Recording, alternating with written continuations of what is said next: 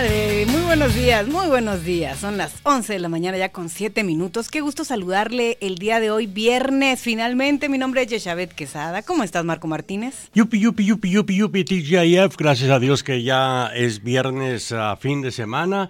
Un placer, Yesha Quesada, trabajar con usted este fin de semana. Así es, muchísimas gracias, Marco. Amigos del auditorio, estaremos aquí hasta las 3 de la tarde con muchísimo gusto, en ausencia de Fernando Sergio, titular de este programa, que el día de hoy estará ausente, pero el lunes nuevamente aquí con ustedes, como siempre. Fernando Sergio, ya con más de 13 años al servicio de nuestra queridísima comunidad en todo el estado de Colorado. La buena música, dicen que lo más reciente de Espinosa Paz, Mi Venganza. Esperemos todo esté bien en su hogar y sobre todo, gracias por escuchar esta primer hora de su programa comunitario La Voz del Pueblo, como ya lo dijo Yecha Quesada, hasta 3 de la tarde a través de 97.7 FM 1280 AM. Así es, y si no ha bajado la aplicación a su teléfono inteligente, es muy fácil, nos encuentra en Google Play o App Store como Qué Bueno, también en TuneIn Radio y en el internet, buscándonos en www.quebueno1280.com en vivo, en el botón de en vivo, ahí nos escucha directamente. 11 de la mañana con 11 minutos, y el día de hoy hay buenas noticias a nivel nacional, porque hay 531,000 nuevos empleos para el mes de octubre reportados. De esto estaremos hablando, por supuesto, en nuestro país. Bueno, es una buena noticia y también una palomita, un check para el presidente Joe Biden. No sé si estás de acuerdo, Marco. Estaremos obviamente desarrollando la noticia. Sí, doble, triple buena noticia. En economía también hay muy gratas noticias para el presidente Joe Biden. Pero bueno, en el México lindo y querido, lo que vamos a desarrollar despuesito de esta pausa brevísima musical, compartiremos la crónica del terror hecha por un turista tras... Será un fin de semana, diríamos, semiveraniego, otoñal, con temperaturas en los 70 hasta alcanzar 73 a 75 grados. Hoy, sábado, domingo, lunes, martes, miércoles. Disfrútelo a lo máximo. Hasta hoy, lo que se ha acumulado en cuestión noticia de lo ocurrido ayer en la tarde en este lugar turístico en México, Mike Singleton, por medio de imágenes y videos publicado en su Twitter, logró realizar una breve crónica del terror que vivieron los turistas, muchos en traje de baño, resguardándose en los pasillos del Hotel Hyatt Riviera mientras se desarrollaba un enfrentamiento armado en las inmediaciones del hotel. Este periodista informó que todos los huéspedes y empleados les dijo que se agacharan y todos fueron llevados a escondites en el hotel, y manifestó su desconcierto al saber de la presencia de un tirador activo en el hotel, mientras que todos los huéspedes y empleados se ocultaban en el lobby, habitaciones escondidas detrás de las cocinas del hotel. Hay una serie de videos, Yecha Quesada, donde este periodista, como una gran coincidencia, estaba presente, claro, como turista, en la playa de Puerto Morelos, y así fue como logró documentar por medio de gráficas, videos, testimonios de lo que estaba o de lo que ocurrió el día de ayer por la tarde. Lo que sí es muy cierto, 2 muertos, supuestamente narcomenudistas, pero como suele suceder, hay diferentes versiones de los hechos, donde, incluyendo el gobernador de ese estado, habló sobre lo que realmente había ocurrido, diciendo, llegaron por mar, un grupo de sicarios, cosa que está en duda porque muchos aseguran que no, que llegaron en un convoy expresamente a buscar a estas 2 personas, pero imagínate, yo sé que ya se les... Qué fácil se les hace, ¿no? Sí, llegaron a la playa disparando, se metieron al hotel. Qué terrible. Ya un desafío a las autoridades. Ahora, hay que tomar en cuenta que precisamente basó en llamadas con la de Carlos y otros amigos más, que Alejandro, Sergio, que han tenido la oportunidad de visitar estos consorcios turísticos, nos han dicho, no, está muy tranquilo, muy resguardado por la Guardia Nacional, muy bien vigilado. Aquí no había vigilancia. Creo que eran 2 elementos de la Guardia Nacional únicamente, pero Conforme, peligro, ¿no? sí, vamos a esperar cómo se va acumulando más noticias de lo ocurrido el día de ayer en el México lindo y querido. Lo que sí digo, este es un golpe para el turismo nacional mexicano. No, correctamente, y es una escena de terror espantosa que no queremos se repita ¿Viste en las ningún imágenes? lugar. Claro, o sea, horrible. Y mira, que esto de la violencia con armas es impresionante, se repite una y otra vez en distintas ciudades. Aquí mismo en Denver, Colorado, una persona acaba de fallecer, 2 más están hospitalizados luego de un triple tiroteo, como hablábamos fuera del aire, Marco. Desgraciadamente este tipo de casos continúan. Sucedió al oeste en Gloveville Road el día de ayer, o más bien esta madrugada, a las 4 de la madrugada, cerca de Park Avenue West, como te digo, en esta área de Gloveville Road, y desafortunadamente una persona perdió la vida, otras 2 se encuentran gravemente hospitalizadas. Las autoridades cerraron el área, como debes saber, la abrieron a las 7:30 de esta mañana, desde el Interestatal 25 hasta la calle Larimer. Fueron largas horas de tráfico vehicular. Ya muchas personas que pasaron por la zona se deben haber dado cuenta, pero esto es debido al crimen. Un crimen más aquí en el área metropolitana. Están pidiendo a las autoridades pues información, si alguien tiene alguna pista, se comunique directamente a la línea de alto al crimen, que es el 720-913-7867. Muy bien, al regreso, Yesha Quesada va a compartir la buena noticia que le dieron esta mañana al presidente Joe Biden en cuestión de economía. Y vamos a hablar, también su participación va a ser muy importante. Hoy le vamos a pedir su pronóstico para el juego México-Estados Unidos, a realizarse hoy noche en el estado de Ohio. Y también su pronóstico para la pelea de mañana, Canelo Álvarez versus Plant. Canelo gana, Canelo. Bueno, Canelo, tenía que ser mujer. Canelo, claro que va a ganar. No, y sabes, yo tengo algo interesante que comentar sobre cómo aumentó la afición femenina en el mundo del boxeo. Y creo que se le debe dar crédito a cierta... Gracias por ser parte de la gran familia de La Voz del Pueblo, con Fernando Sergio, hoy en ausencia del titular de este programa, Yesha Quesada. Muy bien, vaya preparando su pronóstico para la pelea de mañana entre Canelo Álvarez y este nuevo, no, ni tan nuevo, ya retiro lo dicho y ayer me regañaron, me dijeron, ¿qué pasó, Marcos?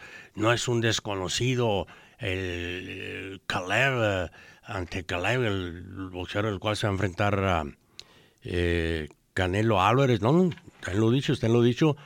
México se enfrenta a Estados Unidos el 12 de noviembre, a Canadá el 16. Y si quiere adelantarse a su pronóstico de este partido, sus llamadas son bienvenidas. Ahora, antes de que Yesha comparta con usted la buena noticia sobre lo que recibió hoy en la mañana en la Casa Blanca el presidente Joe Biden, que lo tiene más que feliz, voy a dar a conocer lo que a partir del 8 de noviembre, ponga atención, el gobierno de Estados Unidos comenzará a aplicar nuevos requisitos para pasajeros que ingresen vía aérea. Los pasajeros que cuenten con su esquema de vacunación completo deberán presentar un certificado de vacunación emitido por una entidad gubernamental, así como una prueba de COVID-19 negativa realizada dentro de los 3 días anteriores al inicio de su vuelo, informó Aeroméxico. Esta medida aplica para todos los ciudadanos estadounidenses, residentes permanentes, legales y extranjeros. Las vacunas que serán aceptadas son las autorizadas por la FDA, así como la Organización Mundial de Salud para uso de emergencia, la Johnson & Johnson, Pfizer, Moderna, AstraZeneca, Covishield, Sinopharm y Sinovac. Los viajeros no vacunados, ya sean ciudadanos estadounidenses, residentes legales o excepciones de pasajeros extranjeros, tendrán que mostrar una prueba de COVID-19, repito, realizada negativa un día previo a su vuelo. Además de estos requisitos, el gobierno de Estados Unidos ha solicitado que todos los pasajeros llenen un formulario para confirmar la autenticidad de su documentación en cumplimiento con las medidas establecidas. Esto Para usted, amiga, amigo, que viaja frecuentemente a México, ida y vuelta, prepárese para estas nuevas medidas que se van a comenzar a aplicar el próximo 8 de noviembre para viajar en avión. Son nuevos requisitos. ¿Es el lunes ya? Ya, es ya, el lunes, sí, ya exactamente. lunes. Y aquí lo interesante, tendrán que llenar un formulario para después verificar si lo que presentaron es auténtico. Fíjate, este es otro asunto también con el que las autoridades van a tener que estar navegando. Así es que aguas. Si compra por ahí un documento falso en Tepito o en cualquier esquina, mercado del México lindo y querido, ya sabe a lo que se atiene. Quizá logre viajar, pero con el tiempo, en cuestión de ellos, se van a dar cuenta que era fake news. No, y deja tú. O sea, las consecuencias sí. van a ser muy graves, porque esto no es un juego aquí en Estados Unidos. Anyways, muy bien. Continuamos con más información, y información importante, porque el día de hoy se dio a conocer que son 531,000 empleos que se adhieren a la economía para este mes de octubre, y es debido precisamente a la recuperación de este país, que ha cobrado fuerza desde el mes pasado, y los empleadores estadounidenses están agregando esta cantidad que me parece bastante agradable. Estamos hablando de más de 500,000 de puestos para el mes de octubre. La tasa de desempleo cayó por consecuencia al 4.6%. El número de puestos de trabajo añadidos en octubre ya superó la predicción de los economistas, Marco, y esto me parece muy positivo. De 450,000 puestos de trabajo que se habían previsto a 531,000. Y marcó obviamente el primer mes desde julio en que la cifra oficial no socavó la estimación del consenso. Entonces, son buenas noticias definitivamente para el presidente Biden. La economía estadounidense está ganando los puestos de trabajo en todos los ámbitos, y con, pues, obviamente la fabricación, el transporte, el almacenamiento de lo que son las compañías en las ganancias laborales, pues esto está trayendo mucha más fuerza al sector laboral. El sector, por ejemplo, de hostelería fue el más afectado durante la recesión. Sabemos que... ¿De hotelería? O todo lo que tiene que ver con restaurantes, sí, con entretenimiento. Esto tuvo muchísimo que ver con la recesión en la pandemia, lo sabemos, con aproximadamente 1.4 millones de puestos de trabajo por debajo de su nivel anterior a la pandemia. Entonces, fue algo que afectó grandemente a la economía en este país. Y el informe que acaban de dar a la luz, acaban de informar, es que para el mes de octubre se está marcando ya un punto de inflexión después de 2 meses de lentas ganancias laborales. Entonces, bueno, vamos a decir que son buenas noticias, Marco. Buenas noticias. Yo creo que en los próximos meses va el presidente Biden a recibir más buenas noticias en cuestión a empleo, en cuestión a economía, porque aún continúan muchas plazas vacantes, sobre todo en la rama hotel, restaurante, dice que hay inclusive... Me tocó la semana pasada visitar este restaurante, entramos, nos sentamos, comimos, y antier volvimos al mismo restaurante, ya no puedes entrar. Solo la ventanilla, el drive-thru, simplemente por falta de empleados, Ahora, ¿qué se deberá esta alza de creación de trabajos?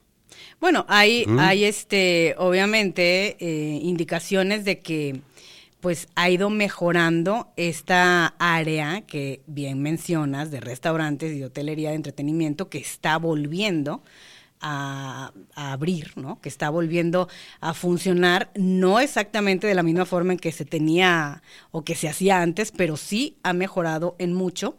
Y bueno, hay millones de personas todavía que se sientan al margen de este estrecho mercado laboral, incapaces de reincorporarse a la fuerza laboral, como bien lo estás comentando, debido a responsabilidades pues de cuidado en el hogar o de preocupaciones sobre contraer el virus, que esto sin duda alguna todavía es un temor generalizado. Y la cantidad de personas que no estaban en la fuerza laboral, pero que querían un trabajo, se situó, fíjate, en 6 millones de personas el mes pasado, casi 1 millón más que antes de la pandemia.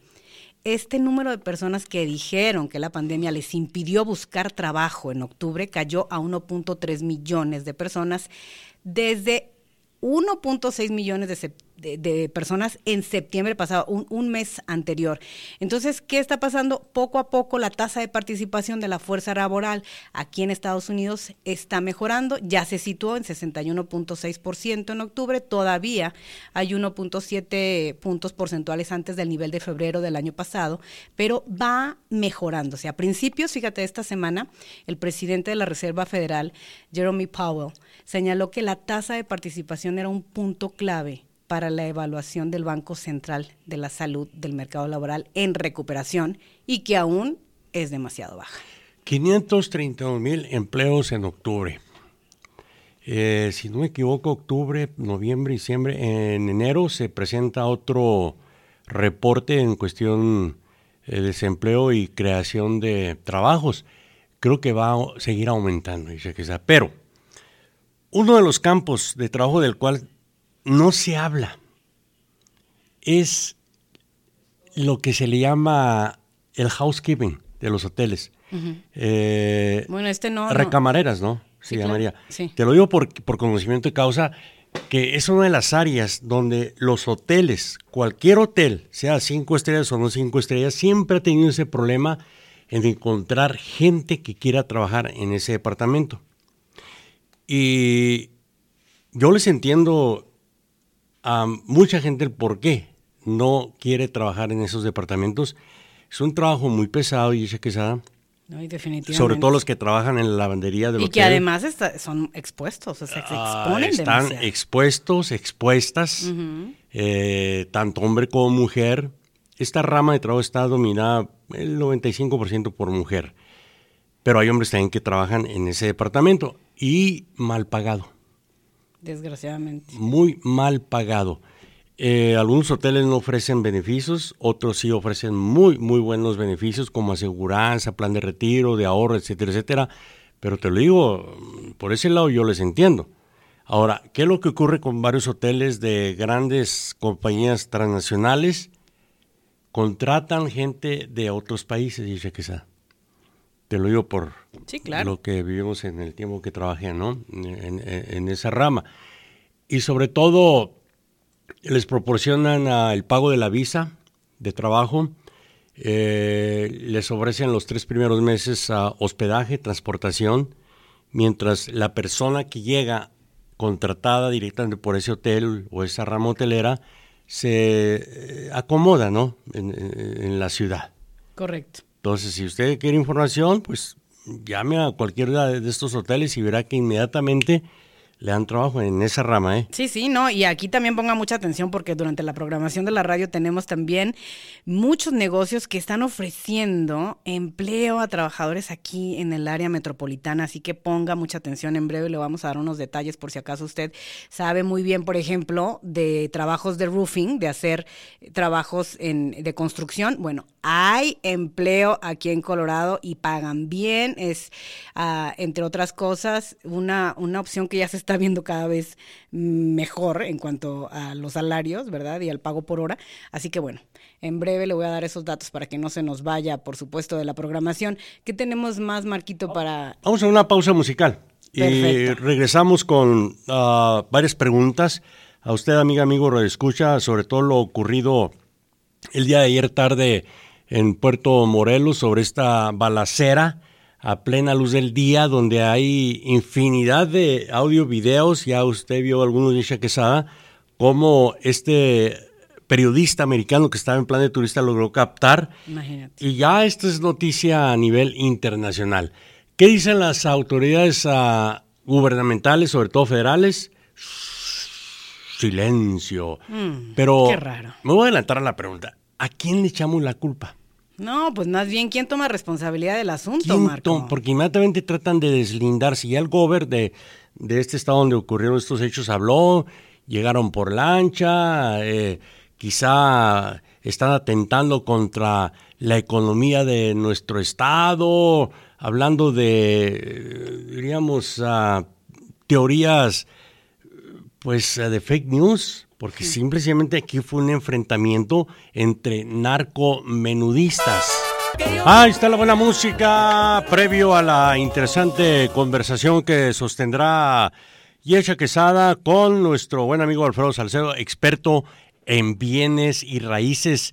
Recuerdo la semana pasada, Alfredo estuvo compartiendo con Fernando Sergio información importantísima sobre los famosos ranchos Yesha Quesada. Sí, de eso también nos va a hablar Alfredo, fíjate, para sacarnos de dudas, ¿no? Sí, a mí me gustó ese tema porque en lo personal cuento con varios amigos que fueron muy inteligentes, invirtieron en la compra de un rancho, no importa el tamaño, y hoy se dan el lujo de rentar esa propiedad para fiestas privadas. No, y para muchas otras cosas seguramente que también están aprovechando esas oportunidades. Para crear caballerizas, etcétera, etcétera, y creo que pues es una de las mejores inversiones, pero dejamos a Yesha Quesada con Alfredo Salcedo. Adelante, Yesha. Así es, muchísimas gracias, Marco, amigos del auditorio. Como cada viernes nos acompaña Alfredo Salcedo, quien el día de hoy nos va a hablar de un tema muy importante, pero quiero, antes de empezar la entrevista, para que las personas vayan de una vez anotando este número telefónico, por si tienen dudas, vayan anotando este número y le llamen o se comuniquen, le envíen un texto a Alfredo Salcedo. Es el 720-222-5010. 720-222-5010. Alfredo Salcedo conoce muy bien la comunidad y el mercado de bienes raíces aquí en Colorado. Así que, pues el día de hoy vamos a hablar de un tema importante. Alfredo, muchísimas gracias por acompañarnos hoy día. No, muchas gracias a ustedes por tenerme aquí en la estación. Fíjate que parece ser que ya va a empezar a recortar el soporte de la economía, la Fed, y cómo esto va a afectar entonces al mercado inmobiliario. Cuéntanos. Sí, es una noticia muy importante de la cual, de hecho, la venía pronosticando hace meses, ya lo había hablado en la radio con anterioridad. La Reserva Federal mensualmente inyecta 120 billones de dólares, billones americanos, a la economía para así incentivarla. Entonces, esto no es algo natural, sino que lo ha estado haciendo simplemente para recuperar la economía. Ahora, la Reserva Federal, empezando ahorita el mes de noviembre, va a empezar a recortar 15 billones mes tras mes, hasta que a mediados de 2022, van a descontinuar este apoyo a la economía. Ahora, una vez que terminen de inyectarle este dinero a la economía, van a tomar en cuenta cómo está la inflación, cómo está el desempleo, para ver si empiezan a subir los intereses. Porque se pronostica que para mediados del año que viene los intereses de las casas, los intereses de los préstamos que usamos para comprar casas, suban aproximadamente 25 puntos bases. 25 puntos bases se transfiere, por ejemplo, si ahorita el interés está al 3%, a mediados del año que viene va a estar en 3.25. Y luego cada trimestre del año van a tratar de volverlo a subir 25 puntos base, 25 puntos bases. Entonces, lo que esto quiere decir es que cualquier persona que quiera comprar una casa y con el uso de un préstamo o que quieran refinanciar una casa, el tiempo de hacerlo es antes de mediados de años de 2022, porque a partir de ahí van a empezar a subir los intereses. Fíjate qué importante esto que estás diciendo, porque entonces es momento ahora de comprar casa antes de que pues vaya a haber todos estos cambios que nos estás indicando y que es accesible actualmente con la tasa de interés, ¿no? Exactamente, sí. En programas anteriores dije que el último trimestre del año, el último trimestre del año 2021 iba a ser el mejor trimestre de los siguientes 5 años para comprar propiedades, por 2 razones. El último trimestre del año, el mercado inmobiliario por lo general tiende a enfriarse. Y el segundo es que es el último trimestre, o sea, el último invierno que vamos a tener con tasas de intereses al 3%. Entonces, es la última oportunidad que tenemos para conseguir tanto los mejores precios como el mejor interés por los siguientes años. Entonces, ya lo sabe. Vamos a dar el teléfono tuyo por si hay personas que tienen preguntas de una vez o que quieren, no sé, hacer una reunión contigo, tener una cita, se vayan comunicando al 720-222-5010. 720-222-5010 y obviamente si se comunican en estos momentos van a tener respuestas, ¿correcto?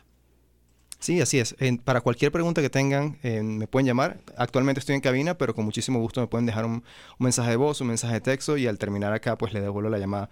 Pero sí, o sea, cualquier tipo de pregunta, cualquier tipo de asesoría que necesiten con respecto a bienes raíces, estoy totalmente a la orden y siempre les voy a dar el motivo por el cual estoy dando las recomendaciones. Por ejemplo, si les estoy diciendo, oye, ahorita es el mejor momento de comprar, porque fíjate, el mercado inmobiliario se está enfriando y los intereses están bajos. A mediados del año que viene van a subir. Cualquier pregunta que ustedes me tengan, yo les voy a dar no solo una respuesta, sino también la información que soporta la respuesta que yo les estoy dando. Correcto, y no hay nada más que estar informado porque así de esa manera se toman decisiones inteligentes.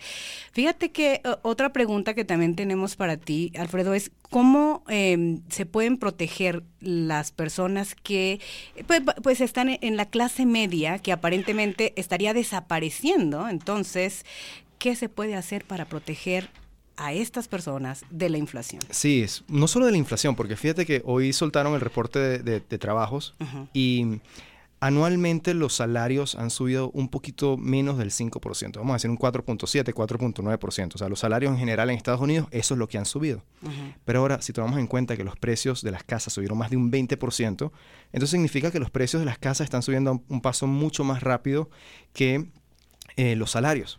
El mercado de la bolsa de valores igual, o sea, ha subido muchísimo, ha subido mucho más de un 5% en el último año. Luego estamos viendo inversiones alternativas como son criptomonedas, que el mercado de criptomonedas pues ha subido más de un 1000% este año. Entonces, la clase media que actualmente no está invertida en una casa, o sea, que no tienen una casa, que no están invertidos en el mercado de la bolsa de valores, está destinada a desaparecer porque es simplemente imposible llevar el paso que lleva esta economía. Va creciendo muy rápido y si nosotros solo nos mantenemos con nuestro salario y nuestros ahorros, no vamos para ningún lado. Entonces, por eso es que es muy importante, si ustedes tienen la posibilidad de comprar una casa hoy en día, háganlo, porque es una de las mejores alternativas para protegerse ustedes de la inflación. Es la inversión más segura que hay. El mercado de la bolsa de valores es bastante arriesgado y bueno, si hablamos de criptomonedas, pues es una locura. Entonces, bienes raíces, sí, bienes raíces es la mejor inversión que ustedes pueden hacer para protegerse de la inflación que estamos teniendo, para protegerse del incremento de la economía que estamos teniendo. Escuche con atención esto que le está hablando un experto que sabe de este asunto de bienes raíces, y yo estoy completamente convencida que la compra de una vivienda, la compra de tu propiedad, de tu casa, no solamente pues es una inversión inteligente, sino es el patrimonio de tu familia. O sea, imagínate que tú te vas a ir por alguna razón y ya sabes que tus hijos tienen ahí una propiedad, una casa de la cual pueden utilizar para vivir o para después hacer negocio también. Totalmente, o sea, de eso se trata, de construir un legado no solo para ustedes, sino también para sus familias, para sus hijos, para sus nietos. Y por eso siempre recomendamos como primera opción invertir en bienes raíces. Es la opción más segura. Los precios inmobiliarios siempre van en subida a largo plazo. Entonces, y aparte pueden comprarlo con un interés, con un interés muy bajo y aparte también con un enganche bastante bajo. El enganche o la inicial es la más baja posible, es el 3%. Entonces, si usted tiene 3% del valor de una propiedad, puede ponerla de enganche para una casa. Entonces, muy buena opción, no solo para ustedes, sino también para construir un patrimonio para su familia. Correcto. Antes de irnos a la pausa, nos decías fuera del aire que es el mejor momento para comprar ahora, antes de terminar este año. Lo mencionaste también al principio de la entrevista. Quiero que nos sigas platicando sobre el asunto porque hay que aprovechar de verdad las oportunidades que se presentan, que a veces son solamente una vez en la vida, ¿no es cierto? Sí, así es, una sola vez, así que aprovechenla. Cuando tengan la oportunidad, tómenla. Vamos a la pausa comercial, pero regresamos con esta información y mucho más. Estamos hablando con Alfredo Salcedo, especialista en bienes raíces. Usted puede comunicarse directamente al 720-222-5010. 720-222. Continuamos en esta conversación importante para todos ustedes y bueno, para obviamente nosotros también, Marco y amigos del auditorio, porque es el mejor momento para comprar una propiedad. ¿No es así, Alfredo? Sí, así es. Es ahorita el mejor momento, desde ahorita hasta, digamos que enero, va a ser la mejor época de compra de los siguientes años. ¿Pero por qué? Sí, fíjate. Primero porque los precios de las propiedades están más accesibles en esta temporada que normalmente en primavera, verano. La competencia es mucho menor y seguimos teniendo una tasa de interés muy baja.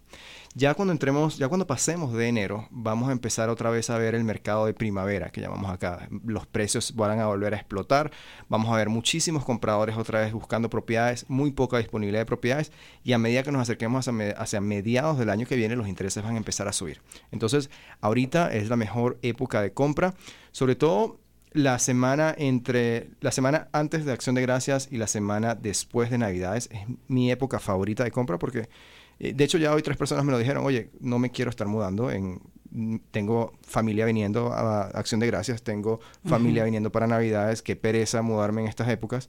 Y precisamente ahí es donde están las oportunidades. Cuando la gente no está viendo es donde se consiguen las mejores oportunidades. Así que desde la siguiente semana hasta la semana después de Navidades es la mejor época de compra, mi época favorita de compra. Excelente. Entonces, si usted está contemplando, pues tomar ventaja de esta oportunidad, comuníquese directamente con Alfredo Salcedo al 720-222-5010.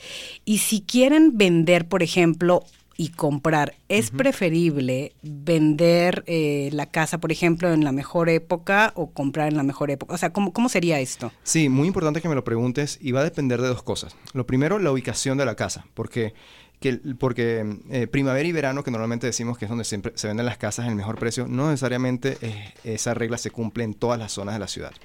Ahora, la segunda parte que tenemos que tomar en cuenta es si la casa que vamos a comprar es de mayor valor que la que estamos vendiendo.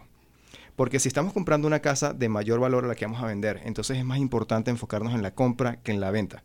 Porque vamos a decir, si estamos vendiendo una casa de 400 y comprando una casa de 700, es preferible comprar la casa de 700 5% menos que vender tu casa 5% más. Porque 5% de $400,000, pues estamos hablando de $20,000. Pero 5% de $700,000 estamos hablando de $35,000. Aparte de esto, tenemos que estar pendientes del interés, porque si es un interés que vamos a tener por los próximos 30 años, también es muy importante comprar la casa cuando esté el interés más bajo. Entonces, siempre tenemos que estar siempre tenemos que hacer un plan, ver cuáles son las diferentes opciones y cuál es la mejor opción que se adapte a sus planes en particular. Porque como les digo, no siempre la mejor época de compra es el último trimestre, no siempre la mejor época de venta va a ser primavera-verano. Va a depender mucho de los planes que ustedes tengan con familia, va a depender mucho de dónde se ubiquen las propiedades que ustedes quieran vender o comprar. Así que para toda esta información detallada y que se ajuste a sus planes familiares, se pueden contactar con nosotros y eso es a lo que nosotros nos dedicamos, a hacerles un plan que se adapte a sus necesidades, a sus planes futuros para siempre conseguirles las mejores opciones, las mejores oportunidades de inversión en el mercado. Excelente. Por ejemplo, ¿cuánto se necesitaría de enganche para un rancho? Una pregunta que mencionó hace un momento Marcos. Sí. Si nuestra comunidad, sobre todo latina, son muy de tendencia a tener un espacio así grande de rancho en las afueras de la ciudad. ¿Cómo sería esto? Sí, es que son muy buenas inversiones los ranchos, tienen muchísima flexibilidad, pero fíjate, para cualquier propiedad por debajo de $600,000, las iniciales empiezan en el 3%. Entonces, si usted consigue un rancho, digamos 550, 615, puede comprarlo con 3% de enganche o 3,5% de enganche, que estamos hablando de $18,000, $20,000. Si usted tiene $18,000, $20,000, automáticamente puede comprar una casa o un rancho de $600,000, siempre y cuando obviamente tenga buen crédito, tenga buenos ingresos y no tenga muchas deudas. Ahora, ranchos que están por encima de $600,000, ya el enganche sube al 10%, porque es un tipo de préstamo totalmente distinto que requiere más inicial. Entonces, por debajo de $600,000, 3% es el mínimo.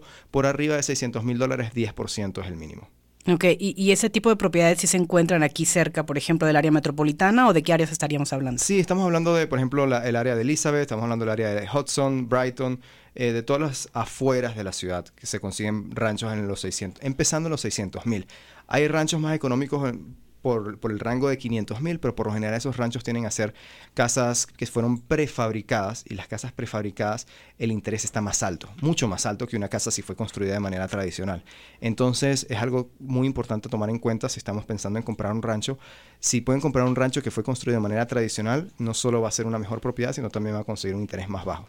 Entonces, cuando estamos comprando ranchos, son muchos los detalles que tenemos que estar pendientes, no solo la propiedad, no solo el terreno, sino también el tipo de suelo, el agua, el tipo de pozos sépticos. Son muchas cosas, muchos detalles que tienen que estar pendientes ustedes, o trabajar con un agente inmobiliario que sea experto en esa zona, en ese tipo de propiedades, para que pueda ayudarlos a navegar todas estas aguas de una manera segura y conseguirles siempre la mejor inversión.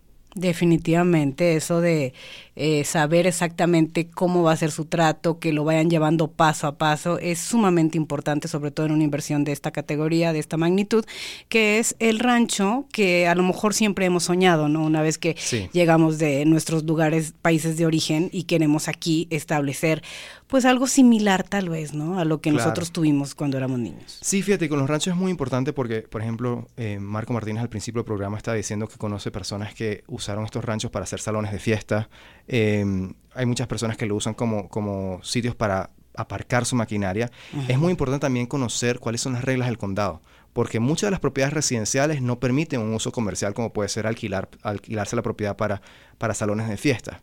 Entonces, también depende mucho de los planes que tengamos para ese rancho, conseguir el rancho correcto, porque lo último que queremos que pase es que ustedes compren una propiedad que luego no les funcione legalmente para los planes que tienen. Entonces, como les digo, son muchos los detalles que hay que estar pendientes, pero ese es el trabajo de un agente. En mi caso, yo me encargo de hacer todas estas averiguaciones para que ustedes tengan una inversión segura, una inversión estable que realmente les funcione en el futuro. Excelente. Nos vamos a identificar la estación, pero volvemos contigo, Alfredo, porque a propósito de mejorar la economía, como decíamos hace un momento con el informe que salió de empleo y buenas noticias para el país, también en tu compañía están contratando. Así que póngase pilas, vamos a la pausa, regresamos con esta información y mucho más. Con Fernando Sergio.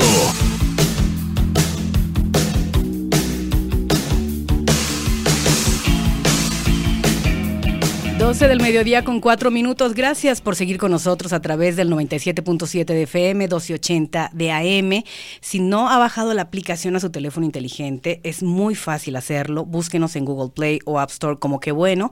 También en Tuning Radio, ahí nos puede encontrar como Qué Bueno. En internet, www.quebueno1280.com. En vivo estamos con usted al aire hasta las 3 de la tarde. El día de hoy, en ausencia de Fernando Sergio, le saluda Yeshabet Quesada, Marco Martínez también aquí, en controles y a cargo también del programa La Voz del Pueblo. Estamos conversando con Alfredo Salcedo, de Bienes Raíces, experto en la materia, y nos estaba hablando de todos los por qué sí es importante comprar una propiedad ahora, precisamente en esta época, que es la mejor del año para hacerlo, lo que se necesita de enganche para un rancho, entre otras oportunidades también que se están presentando ahora en este mercado de bienes raíces. Pero, entre otras cosas importantes también a compartir, Alfredo, es que ustedes están contratando ahora en su compañía, así que cuéntanos de esto. Sí, así es. Estamos contratando a una persona que nos ayude en las operaciones diarias de la compañía, sobre todo a trabajar con compradores. Necesitamos que sea una persona con licencia, que tenga muchísima energía, que tenga ganas de ayudar a la comunidad a realmente no solo conseguir una casa, sino también que entienda que las casas, las inversiones que hacen nuestros clientes es con la intención de crear un patrimonio para su familia, un legado para sus familias. Entonces buscamos una persona que esté realmente comprometida en ayudar, en asesorar a personas que están queriendo comprar propiedades acá en el estado de Colorado. Tiene que ser una persona con licencia, pero bueno, se pueden contactar igual a mi número de teléfono 720-222-5010, 720-222-5010. Vamos a ofrecer un salario base y aparte bonos por cada transacción que ejecute. Así que bueno, para información más detallada se pueden contactar directamente conmigo o también pueden ir a nuestra página de Facebook, que es Alfredo Salcedo RE, donde vamos a estar posteando muchos videos acerca del mercado inmobiliario, acerca de la economía, seguros de vida. Toda la información que hablamos semanalmente en este programa la vamos a estar compartiendo en esta página de Facebook para que usted pueda ver los videos. Son videos de 3 a 5 minutos donde explicamos los detalles de cada una de las cosas que usted tiene que saber en este país para ser una persona exitosa, para progresar y para hacer mejor uso de los recursos que tiene a sus manos. Así que la página de Facebook, Alfredo Salcedo RE, mi número de teléfono 720-222-5010, 720-222-5010, y como siempre, todas nuestras asesorías en español y totalmente gratuitas. Excelente, ya lo sabe, Alfredo Salcedo está cada viernes aquí en este programa de La Voz del Pueblo, ya con algunos años, ¿no? ¿Cuánto? ¿1 año y medio o 2? No, yo diría que más de 3 años. Creo. ¡Wow! Sí. Mira, excelente. Sí. Entonces, es información importante para todos ustedes. Alfredo Salcedo conoce bien el mercado de bienes raíces, experto de verdad en la materia, es un joven entusiasta, pero además emprendedor con muchísimo éxito, así que pues en buena hora, porque realmente hoy en día esto de la compra de vivienda o de vender la propiedad, pues es un sueño americano que es muy posible hoy en día. Así es, está en el alcance de todos nosotros, así que nuestro trabajo es, como les digo siempre, asistirlos en el proceso, ayudarlos, asesorarlos a que siempre hagan la mejor inversión posible, porque sí, las inversiones en bienes raíces son muy buenas, pero no todas las inversiones en bienes raíces son buenas, así que siempre van a necesitar de la ayuda de un experto que pueda guiarlos en el camino y reconocer cuáles son las inversiones correctas para ustedes. Excelente. Pues algo más que quieras agregar antes de retirarnos de la entrevista. Sí, Alfredo. por favor, una última cosita. Cualquier pregunta que tengan, cualquier duda que tengan, por favor, llámenme. No esperen meses, no esperen semanas, no esperen años. No te imaginas la cantidad de personas que me llaman y dicen, Alfredo, tengo años escuchándote y por fin me animé. Tengo meses escuchándome, por fin me animé y es que tengo esta preguntita y me da pena preguntarte. No. Llámenme, yo estoy disponible, la asesoría es gratuita. Llámenme hoy, llámenme la semana que viene. Estamos siempre a la orden de 9 de la mañana a 5 de la tarde. No importa qué tan complicada sea su situación, qué tan sencilla sea su pregunta o qué tan básica sea su pregunta, todas son absolutamente bienvenidas y con muchísimo gusto vamos a responderlas y vamos a ayudarle en lo que nosotros podamos. Excelente. Alfredo Salcedo, muchísimas gracias y te esperamos de nueva cuenta el viernes próximo. Ya sabe su teléfono para que se comunique directamente, haga una cita con él, 720-222-5010, 720-222-5010. Esos eran los buenos tiempos de la Sonora Dinamita. Así suena el original. Muy diferente a las sucursales, dígase a las copias. ¿Cómo está? ¿Cómo le va? Feliz fin de semana. Esperemos todo esté de lo mejor en su hogar, en su negocio y sobre todo agradeciendo a Alfredo Salcedo la visita a un joven emprendedor triunfando en el mercado de bienes y raíces. Gracias, Dicha Quesada, sobre todo por acompañar a La Voz del Pueblo, un servidor en ausencia de Fernando Sergio. He aquí lo más reciente de lo ocurrido ayer tarde-noche en este balneario turístico en el México lindo y querido. Supuestamente las autoridades están avanzando en la investigación para tratar de identificar a las 2 personas fallecidas en los violentos eventos que se registraron en esta playa cercana a los hoteles Azul Beach Resort y en el Hyatt Ziva.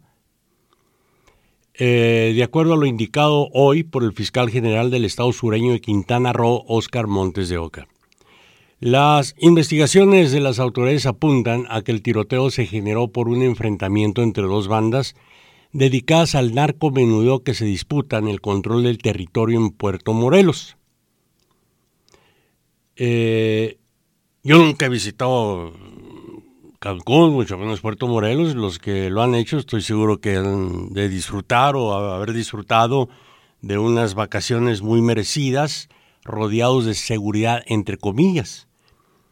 Pero yo pregunto, los que han visitado esta playa, este Puerto Morelos y otros puntos de Cancún, si no se han dado cuenta que dentro del hotel donde se hospedan o en la playa andan vendiendo la droga.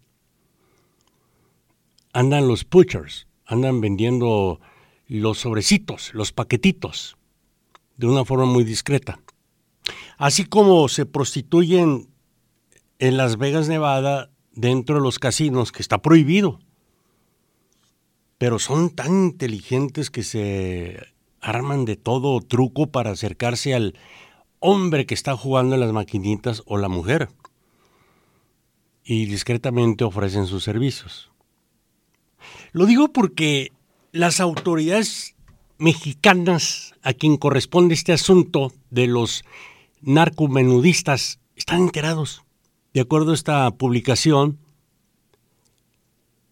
diciendo que se precisa que en Puerto Morelos se ha identificado que hay 2 grupos que se están peleando entre ellos. Mientras que en la localidad de Tulum, ubicada también en la Riviera Maya, están operando aproximadamente 10 grupos de narcomenudistas. Están en un tema de demanda y oferta de droga, afirmó el fiscal al hablar de los 2 incidentes violentos que han ocurrido en 15 días en Puerto Morelos y Tulum, donde precisamente en Tulum perdió la vida una turista italiana, si no me equivoco. Y pese a lo que ha dicho el gobernador de lo ocurrido de Quintana Roo, de lo ocurrido ayer, donde dice que no hubo heridos. Sí hubo un turista herido, no de gravedad, pero sí lo hubo. Bueno, 2 hechos violentos, dice Quesada, en solo 15 días en Puerto Morelos y Tulum. Admitió en declaraciones a medios de comunicación que estos hechos lastiman el destino turístico, claro. Que por lo menos hay 10 grupos de narcomenudistas. Ahora, yo me pregunto, no sé si peca inocente, usted dígame, Dicha Quesada, y pasaremos a otros temas. si ya han identificado que hay 10 grupos de narcomenudistas, hay 2 hechos violentos ocurridos en un radar muy cercano entre Puerto Morelos y Tulum, ¿por qué las autoridades no han hecho nada al respecto? Si hubo un incidente donde perdió la vida una turista italiana en Tulum, y ayer vuelve a ocurrir otro hecho en la misma zona, no en el mismo lugar, pero la misma zona, ¿por qué las autoridades no han reforzado la seguridad en esta zona turística? ¿Tú podrías dar una explicación usando nuestra inocencia, nuestra lógica? Es que el problema es que la lógica sigue siendo la misma.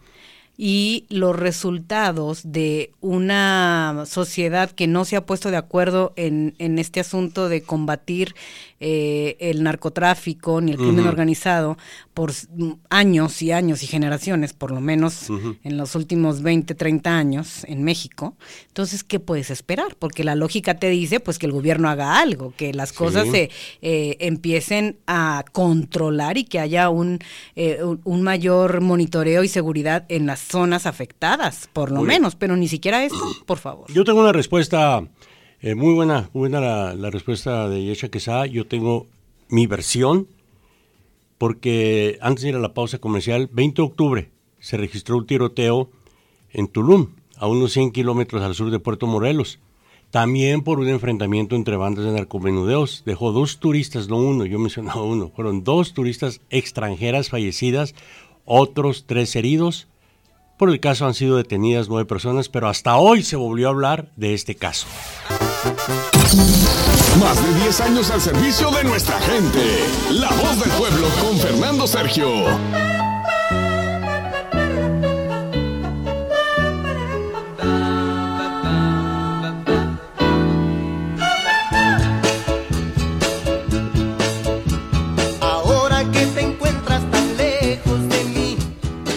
Toqué esta canción como entrada musical a propósito para ver la reacción de Yesha Quesada y analizarme a mí mismo. Y no cabe duda que era un maestro, Juan Gabriel. Muchos dicen, ¿cómo te gusta esa canción simplona? No, pero está buenísima. Pues sí, pero con el solo hecho de pa.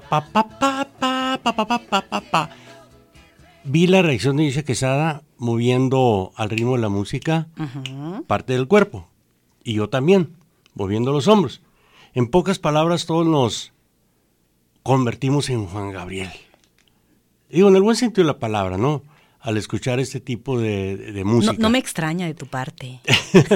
No, pero bien lo dijo el maestro Magallanes. Uno de los descubridores de Juan Gabriel. Dice, es que sus letras eran tan comerciales, tan simples, que llegaban. No tengo dinero ni nada que dar. Lo único que tengo es amor. No, para cantar de plano sí nos morimos de hambre, pero bueno, ¿qué tal? No era tan poético, era poético. Yo lo llamaría un poeta del barrio, Juan Gabriel. Sí. Porque hay de poeta a poeta. Mira, no, un grande, todo un grande, ha dejado un legado excepcional en la música. Hablando de todo un poco, porque hoy es viernes, muy pocos saben que artistas como Juan Gabriel, como Prince, claro, no lo estoy comparando, pero vamos por ahí. Camilo Sesto, el mismo Elvis Presley, Freddie Mercury de Queen, Mick Jagger de los Rolling Stones, ellos toman control de sus grabaciones. Quizá en el primer disco dejan que el productor, el director, se llene totalmente de dirigir al artista recién iniciado. Pero hay ocasiones que el artista toma parte diciendo, como Juan Gabriel, perdón, maestro Kamura, que fue uno de sus primeros productores, ¿por qué no le metemos ese de pa? Oye, no suena mal, muchacho. En arreglos musicales, aún sin ser un musicólogo, Juan Gabriel, pues nació con ese don, con ese talento. Él dictaba, él daba la orden en el estudio. Tóquenme esta nota, pam, pam, al igual Elvis Presley. Él tomaba control de sus grabaciones y decía, yo quiero grabar esta canción. Oye, pero ya fue grabada, no me importa, la quiero grabar y quiero que incluyas estos instrumentos. Y así era, en paz descanse, el maestro Alberto Aguilera Valadez, Juan Gabriel. Que me da gusto que no hayan quemado su imagen como la de Jenny Rivera y Echa Quesada. Desgraciadamente, fíjate. ¿Y sabes por qué? Porque el hijo tomó control inmediatamente del nombre, lo volvió a patentar y todo aquel producto que saquen al mercado con el nombre de Juan Gabriel, inmediatamente será demandado porque tiene que pedir el permiso correspondiente, Sí. incluyendo el del Noa Noa, que aquí hay un lugar que se llama así, y no sé si lo han Eso demandado. es un restaurante. Sí, pero no sé si ya le cayó demanda, no sé cómo está ahí el asunto. Pero bueno, vamos a finalizar con lo ocurrido ayer en México. Muy bien. Si las autoridades ya saben del narcomenudeo, los tienen plenamente identificados. ¿Quiénes son los que andan puchando, taloneando la droga ahí en los hoteles, en las playas? Muchos de estos vendedores tienen ojo de águila, tienen buen ojo, porque ven al futuro cliente. Ese sí le pone, aquel no le pone. Y saben cómo llegarle para vender su producto. Y si se equivocan, pues con el ay disculpe correspondiente. ¿Por qué no han hecho nada las autoridades? Protección y Echa Quesada. Protección. Yo pensé que estaban protección. haciendo un hábito que realizan constantemente. No, lo hacen constantemente, es el negocio de estos vendedores, ¿no? Es como vender jícama con chilito y limón para ellos. Pero aquí están protegidos por las autoridades, por cierta cuota.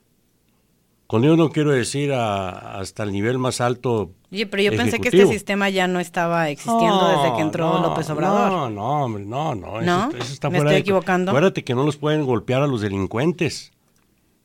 Recuerda, No. Aquí en parte todo sigue igual, por ese lado. Están protegidos por las autoridades. Si ya los tienen identificados, oye, a plena luz del día vendiendo la droga en la playa, dentro del hotel. ¿Tú crees que no se van a dar cuenta, no están enterados? No, Ya tenemos evidentemente. identificadas a 10 organizaciones criminales que se están disputando la plaza. En todo centro turístico hay venta de droga, incluyendo Las Vegas, Nevada, incluyendo los casinos aquí en Colorado. Aquí lo digo extraoficialmente, obvio. Pero en todo centro turístico lo hay. En Europa, donde exista un lugar al cual llegan miles de turistas a derrochar dinero, ahí están presentes. Ahí están presentes y las autoridades los tienen plenamente identificados. Pues sí, el problema es que trabajan con ellos y entonces Sí. ahí es donde la corrupción no termina de acabar y donde el sistema sigue haciendo lo mismo y nada más la criminalidad no termina y seguimos viendo este tipo de episodios espantosos y terroríficos en lugares turísticos y demás, que para qué te cuento. Ahora, con esto no estamos diciendo que López Obrador tiene la culpa. No, para nada. Lo que sí, la delincuencia ha ido un poco a la alza en cuestión de extorsión, venta de narcóticos a los extranjeros o a los propios nacionales, señaló la Fiscalía en un comunicado hoy. Por otro lado, recordar que el gobierno López Obrador tiene grandes expectativas para Tulum, donde tiene entre sus planes construir un aeropuerto internacional y una parada para el Tren Maya que recorrerá la península de Yucatán. Entonces creo que por ese lado sí el gobierno federal debe tomar cartas en el asunto y presionar al gobierno estatal, sea panista, morenista, priista, verdista o lo que sea. Presionarlo, porque está de por medio los intereses del gobierno López Obrador y con esto construir un aeropuerto internacional en el área de Tulum me parece una excelente idea, por el flujo de turismo, ¿no?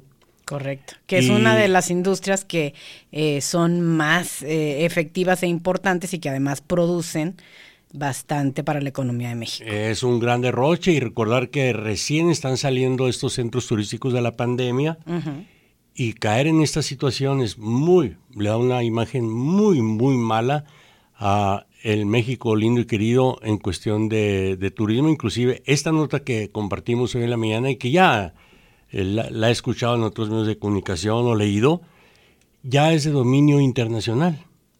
La BBC, CNN, mismo Fox News ya han comentado al respecto y lo han publicado. hoy en la mañana fue noticia, si no fue la tercera noticia de plana, de primera plana, de titular de primera plana, gracias, de CNN, por ejemplo, con videos, y así aquí no hay ninguna excusa para el gobierno estatal, federal, municipal de evadir, tratar de maquillarlo, porque está todo en audio, video, y son varios, no es uno. Y cientos de testigos, y desgraciadamente entre ellos norteamericanos. Increíble. Es una realidad que existe hoy en México y esperemos que pues se vaya erradicando, pero mientras tanto ahí están pues desgraciadamente los hechos que están hablando por sí mismos, y bueno, ojalá y que se llegue al fondo del asunto y que se pueda de alguna forma rediseñar. Ahora, ahí va la mala noticia, nos llega lo que ya se esperaba. Tras estos hechos violentos ocurridos en Puerto Morelos, la Embajada de Estados Unidos en México emitió ayer jueves por la noche y hoy en la mañana un alerta en la que pidió a sus ciudadanos extremar, no prohibir, sino extremar las precauciones en el lugar donde se encuentren y seguir las instrucciones de las autoridades locales. Ahí está. Imagínate. Bueno, pues así están las cosas en México, lindo y querido. Siempre bienvenidos sus comentarios aquí a cabina 720-523-0000, 720-523-0000. Son las 12 del mediodía con 35 minutos. Provechito si está usted pues en su lonche, comiendo su almuerzo. Gracias por sintonizarnos, gracias por estar con nosotros aquí en La Voz del Pueblo, el día de hoy hasta las 3 de la tarde, con información que todavía vamos a compartir con ustedes. Y bueno, tenemos ya una llamada telefónica. ¿De quién se trata? Bueno. Gracias. Dijo que siempre no. Que siempre no. Que no era Fernando. No, pues a lo que se pierde, que les conteste Yesha Quesada. ¿Verdad? Yesha, quiero pedirle un favor a mi compañera de fórmula que me acompañe en esta agradable mañana. A ver, dime. Y a usted, amiga Radio Escucha, póngale mucha atención a la letra de esta canción, porque ahí viene una pregunta para todo el sector feminista, para todas las mujeres, por favor. Esto es lo que habló el día de ayer Fernando Cerillo de esta rolita, ¿eh? A ver. Ok, Yesha Quesada. Aquí estamos escuchando Que te encuentres otro igual, va a estar muy canijo. Escucha la siguiente canción. Yo diría, aquí es para la mujer, ¿no? En tu perra vida. Pero Paquita la del barrio les va a cantar esto que dice como un perro. A ver, escucha ambas canciones poquito y luego ya entramos en el tema, ¿eh? Ahí va.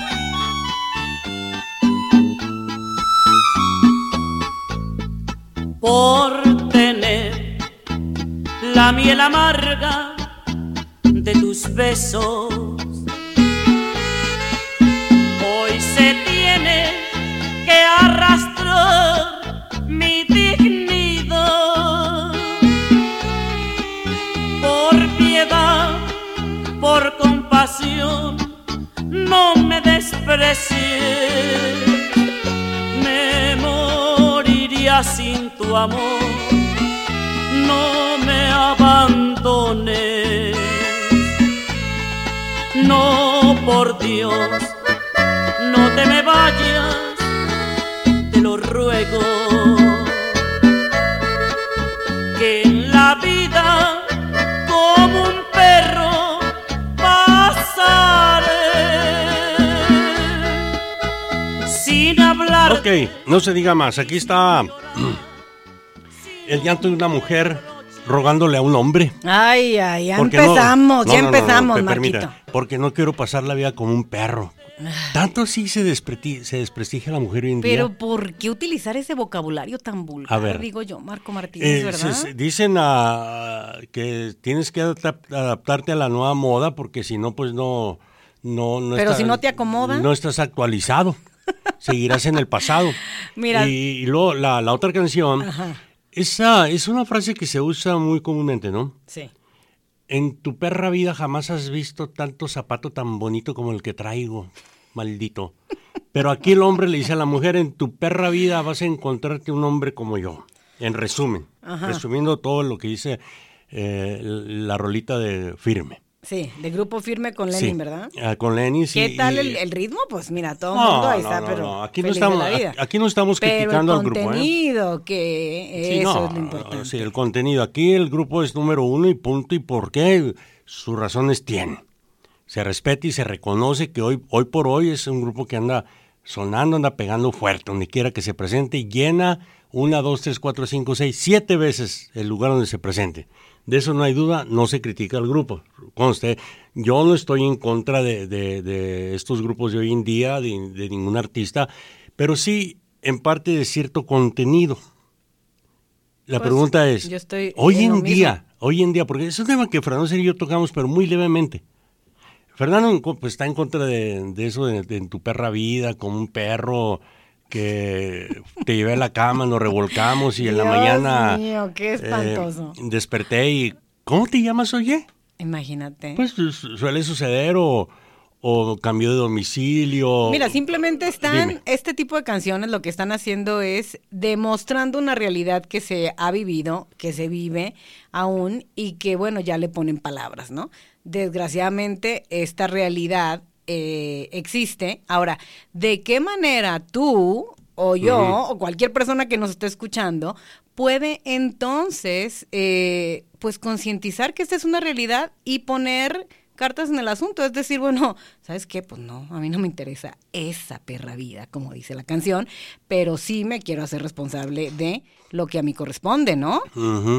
Porque, pero pues el ritmo, ahí lo tienes. ¿Y qué tal acompañado de tequila? Pues ahí te cuento.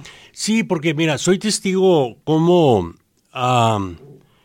mujeres y hombres en la mayoría de los lugares de diversión, dígase centros nocturnos, cuando se toca esta canción y otras más, no se diga, el gritadero tanto de mujeres como de hombres. Digo, caray, pues si las están reprochando, le están diciendo tu perra vida, me arrastré como un perro para pedirte perdón, lo que dice Paquita del barrio, ¿no? Ajá. Y pero ahí digo, están. Le vuelvo a preguntar y dice, ¿sí, les gusta esa Y ahí están, está como el reggaetón también, que habla de puras obscenidades. Hay mujeres y ahí están. que les gusta que las Pero, maltraten. no, yo creo que no es eso, es que el ritmo gana a lo que el contenido está expresando en la letra de las canciones. Desgraciadamente, Marco. Esa es una realidad. Como cuando Paquita, la última vez que la vi en vivo, cuando cantó esta canción de La Pistolita, las mujeres se volvieron felices locas. De la vida. Y los hombres pues nomás agacharon la cabeza. Digo, como que les dio vergüenza, ¿no? Ay, qué pena. Y eso de que me saludas a la tuya, rata de 2 patas. ¿Quién crees tú que tome más a pecho ese tipo de canciones? ¿La mujer o el hombre? No, los dos. Lo que pasa es que aquí el problema es quién hace de esas canciones una verdad en su vida. Ese es el problema, Marco. Oye, pero La Pistolita, no, por favor. Qué pena, ¿no? Qué pena, Dios mío. No, pero olvídate la pena, la vergüenza. Qué horror. No, cambiemos de tema. Yo no sé si ustedes... Está dura la cosa. Mira, déjame te cuento, Marquito. Cambiando de tema. Cambiando de tema. No, porque... es que me llamó la atención y dije, voy a aprovechar la visita de... Pues ese viernes, aprovechas, aparte. Por ti modo de preguntarle a Fernando, oiga, que le digan tu perra vida, Fernando. Pues yo, a mí ciertamente que no me digan eso, que yo no me gustan esas canciones, etcétera, etcétera. Y dije, aprovechando a la visita hecha, dije, pues voy a aprovechar para preguntarle. Porque años, este tipo de rolas, y repito lo mismo, las censuraban, no sigue en México.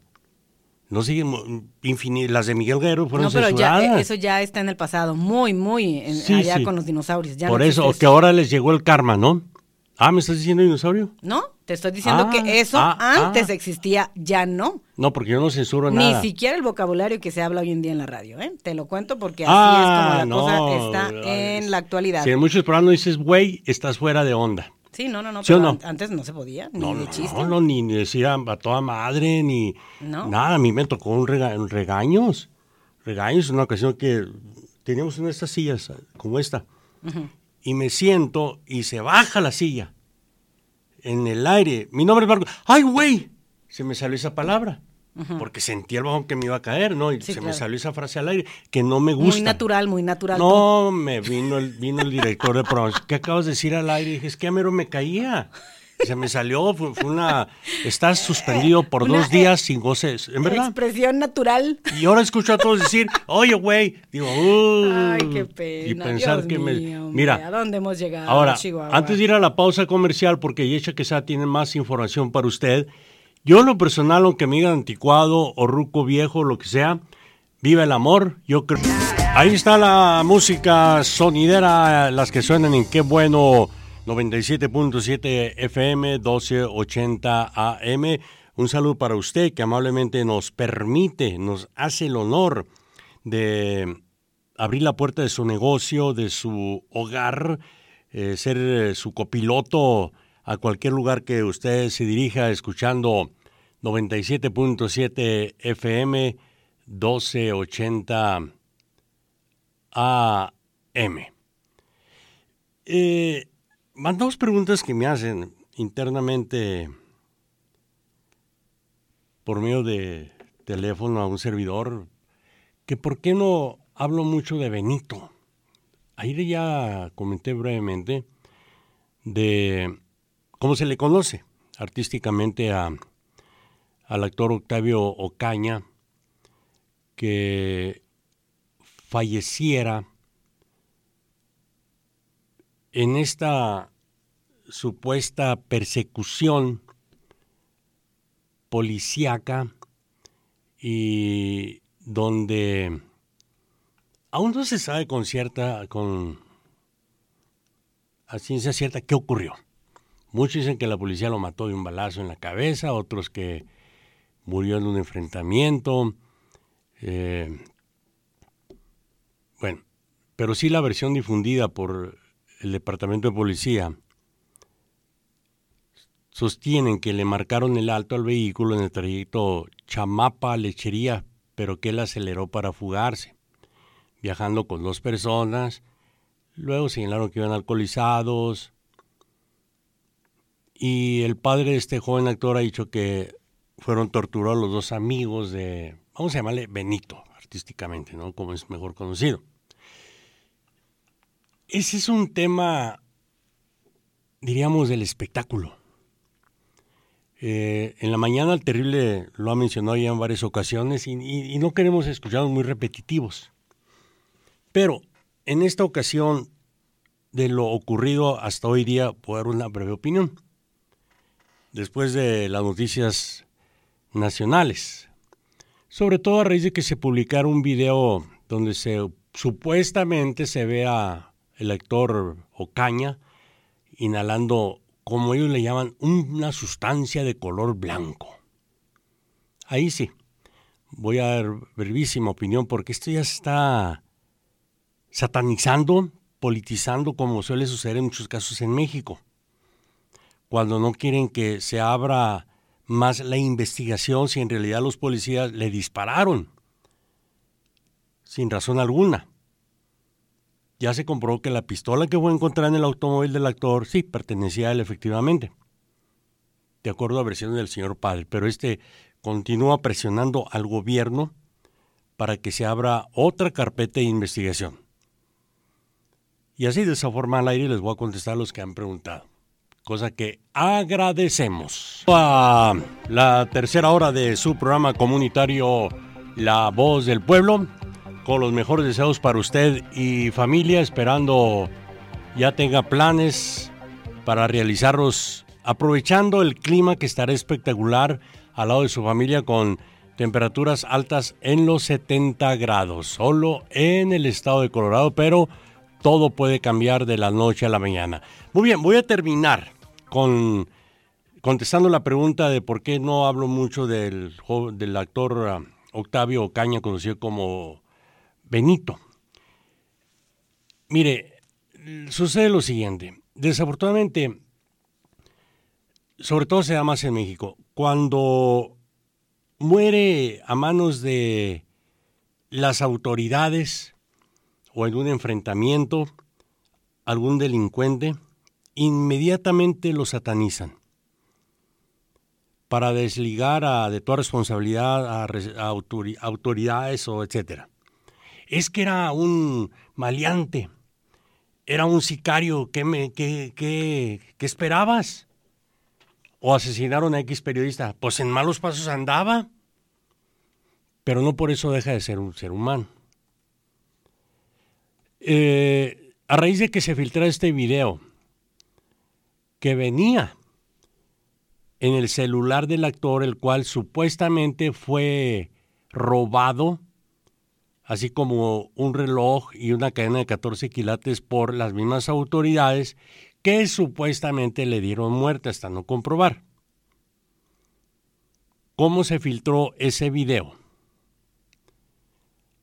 Han señalado a Leslie Monroy, agente del Estado de México, que es, dicen, el que tiene el celular del actor, y de ahí que para manchar la imagen del actor Benito, filtraron este video donde está inhalando cierta sustancia blanca con parecido a cocaína. Y se ve claramente el video donde está inhalando y al darle se escucha cuando dice, hijo de todos sus... Como le llaman, le pegó duro el golpe al cerebro. ¿Qué se trata de hacer con esto? Satanizar al muchacho. Quizá, como suele suceder en estos casos, decir es que él era un drogadicto, no era un buen ejemplo para la sociedad como lo están pintando el papá o sus fanáticos. Pero afortunadamente la sociedad hoy en día está más abusadilla, más despiertos. Han lamentado, rechazado la difusión de este video. Aquí en Estados Unidos suele ocurrir también, a Yesha Quesada, también suele ocurrir cuando muere alguien a manos de las autoridades y desafortunadamente no tiene buena reputación o tenía buena reputación, es que era un delincuente. O al momento de la autopsia se le encontraron ciertas sustancias prohibidas como fentanilo, marihuana, coca, etcétera, etcétera. Pero aquí yo digo, afortunadamente, eso no influye cuando se presenta el caso ante un jurado. Eso pasa al olvido y sobre todo a la atención pública. Mi opinión es la siguiente, no se vale. Simplemente aquí se tiene que reabrir el caso de Benito, sobre la muerte de Benito, llamar a más testigos, porque de la noche a la mañana, creo que un día, fíjate, cerraron el caso y carpetazo. Se disparó solo el arma, fue un accidente, él se quitó la vida, pero aún no hay una versión correcta de lo ocurrido realmente con la muerte de Octavio, mejor conocido como Benito. Fíjate, y no se vale satanizar, y algunas redes lo han retirado, mira, por ejemplo aquí ya lo retiraron, en la que tengo frente a mí, ya ha sido retirado y qué bien, ¿no? Y creo que esto no va a influir en la decisión quien tome a manos este asunto y reabra el caso. Creo que ya el presidente López Obrador dio la orden de reabrir el caso a petición del padre de este joven actor. Excelente, pues vamos a ver en qué queda todo esto. Y es la 1:00 con 11 minutos y es la tercera hora de La Voz del Pueblo. Recuerden, estamos hasta las 3 de la tarde. Todavía hay información importante que compartir con todos ustedes. Se está realizando una conferencia de prensa ahora mismo con el Departamento de Salud Pública y Medio Ambiente del Estado. Asimismo, con el director de Comando de Emergencia del estado de Colorado para explicar cómo se encuentra la situación actual frente al COVID-19. Le vamos a estar dando los detalles en breve porque aparentemente, Marco, amigos del auditorio, se está informando que los hospitales tienen una capacidad máxima a estas alturas sobre las hospitalizaciones por COVID-19, algo que no se había visto en este año, sino el año pasado, en el 2020, en abril del 2020, cuando comenzó la pandemia y los números subieron rápidamente, y eso es lo que está pasando en el estado. Vamos a darle, por supuesto, los detalles acerca de qué es lo que se está considerando a realizar a raíz de todo esto. También ya se les ha informado en su momento las opciones de vacunación que ya están disponibles para diferentes edades, incluyendo niños, y en varias localidades de los hospitales Y también, inclusive, Marco, en las escuelas se dio a conocer el día de hoy por el Distrito Escolar de Denver que algunas escuelas, creo que 18 escuelas, van a estar proporcionando las vacunas para los niños, aquellas personas, padres de familia, que ya están pensando en realizar esto con sus niños. Pues bueno, se les va a estar notificando directamente desde los distritos escolares. En este caso, el Distrito Escolar de Denver está a la vanguardia con este asunto de la vacunación con los menores.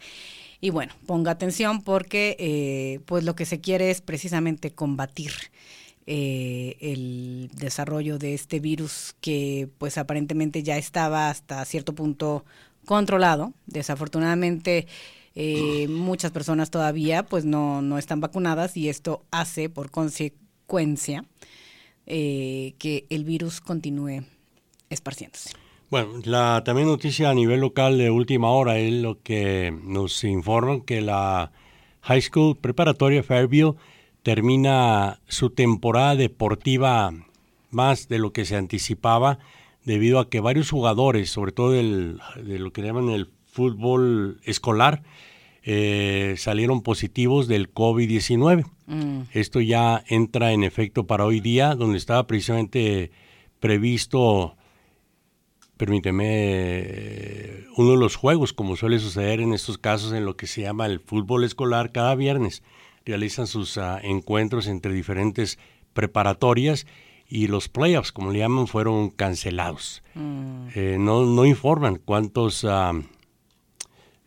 jugadores, sí, cuántos jovencitos salieron positivos. Sobre todo hablo de jugadores, hablo de jugadores. No, mira, aquí está, cuatro atletas de un programa de entrenamiento fueron enviados a cuarentena hasta no presentar resultados positivos. Esto, desafortunadamente, yo diría en parte sigue fuera de control, yo sé que está. Y ese es uno de los dilemas del presidente Joe Biden. Inclusive acaba de salir una nota seria pero curiosa, donde dicen que, ¿has visto la película The Grinch Stole Christmas? El Grinch se robó la Navidad. Sí, bueno, no la he visto, bueno, no la he visto sí, completa, pero sí he visto. Dicen que Joe Biden no quiere ser ese personaje, a raíz del mandato donde exige a las compañías que contraten más de 100 empleados que se vacunen o hagan la prueba una vez a la semana, que por eso va a extender el plazo para no convertirse en el presidente que se robó la Navidad. O sea, en pocas palabras, amargarles la Navidad, ¿no? Claro. Y por otro lado, ya está más que confirmado por la OMS Europa. Es de nuevo el epicentro de la pandemia del COVID-19. De acuerdo a advertencias del Organismo Mundial de la Salud, tras observar un aumento constante de casos en todo el continente. Esto lo dijo en una conferencia de prensa el director de la OMS, afirmando que la región podría registrar 500,000 de muertes en los próximos 3 meses, imagínate. El representante de este organismo dijo que la poca aceptación de las vacunas ha contribuido al aumento de casos, diciendo, en primer lugar, debemos cambiar nuestra táctica y pasar de reaccionar ante las oleadas de COVID-19 a evitar que se produzcan, añadió. Lo cierto es que en los últimos meses el ritmo de vacunación ha disminuido en todo el continente. En España, el 80% de las personas están completamente vacunadas con 2 dosis, mientras que en Francia y Alemania la inoculación alcanza un 68-66% de la población respectivamente. Pero la situación se agrava, cosa que ya se había informado la semana pasada en La Voz del Pueblo.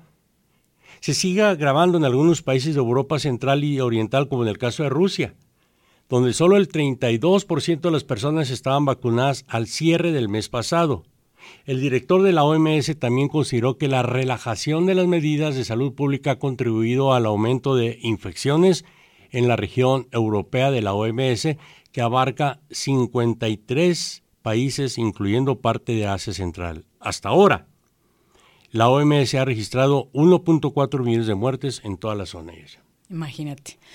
Entonces, bueno, esperemos que esto no siga aumentando y más bien pueda llegarse a controlar de mejor manera que al inicio de la pandemia el año pasado.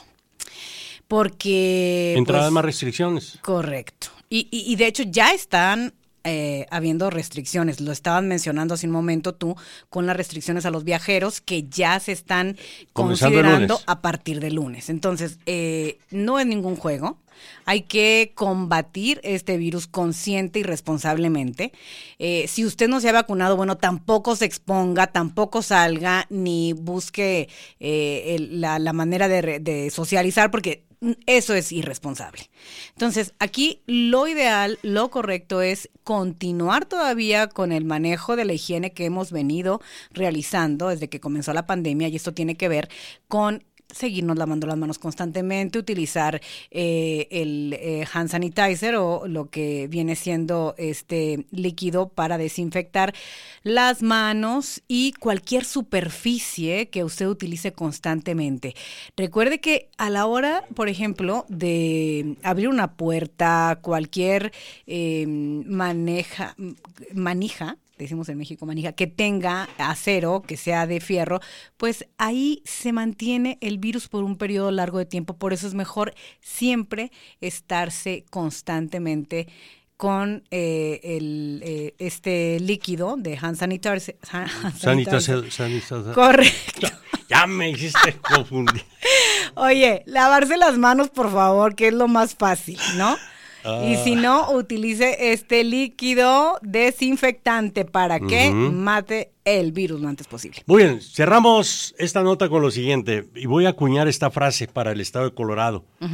El director de la OMS finalmente advirtió que lo que sucede en Europa es un disparo de advertencia para el mundo. Sí, seguramente. Con el permiso del señor director de la OMS, me voy a piratear esa frase. Lo que está ocurriendo en el estado de Colorado es un disparo de advertencia para todos sus residentes. Hola, ¿qué tal, amigos? Nosotros somos la dinastía de Tuzantla, Michoacán, y los invitamos a escuchar Al Aire con el Terrible. ¿Qué tal, mi gente? Yo soy su compa el Commander y escucho al Terrible. ¡Saludos! Al aire con el terrible. Usted sabe, amigo, que a mí me gusta hablar las cosas más directas, más coloquiales, sin tanto palabra adornada.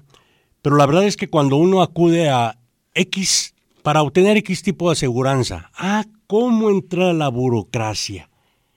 A pesar de que es nuestro dinero, en inglés le dicen, it's your money. Es tu dinero, puedes hacer lo que quieras con él. ¿Por qué le digo? Si quiero comprar X tipo de aseguranza, tienes que llevar X, cómo vives aquí en Estados Unidos, etcétera, etcétera, etcétera, qué enfermedades tienes, bueno, que al final le van a cobrar lo que le van a cobrar. Pero yo a veces creo que tanta pregunta es para aumentar el precio de la póliza, basado en ello. Pero la buena noticia, para obtener un buen seguro funeral, no hay tanta burocracia. Y para ello le invito a que ponga mucha atención a lo que nuestra amiga Marcela de Memorial Life Insurance va a compartir a continuación. Marcela, le escuchamos, adelante. Buenas tardes, Marco. Buenas tardes a todos y feliz viernes les deseamos el equipo de Memorial Life Insurance. Les doy el teléfono ahorita y se lo repito al final. Es 720-692-2179. Aunque la muerte sea natural y parte de la vida, y aunque sepamos que todos vamos para allá, no es algo fácil de escuchar. En el fondo, la mortalidad es algo difícil de aceptar para todos. Si algún aprendizaje nos debe dejar la pandemia es que nadie, pero nadie, ni joven, ni viejo, ni enfermo, ni sano, ni rico, ni pobre, nadie tiene comprada la vida. En la pandemia perdimos mucha gente, incluyendo mucha gente joven y sana, porque ni la edad ni la buena salud nos garantizan el mañana. En cualquier momento nosotros o alguno de nuestros seres queridos podemos dejar este mundo.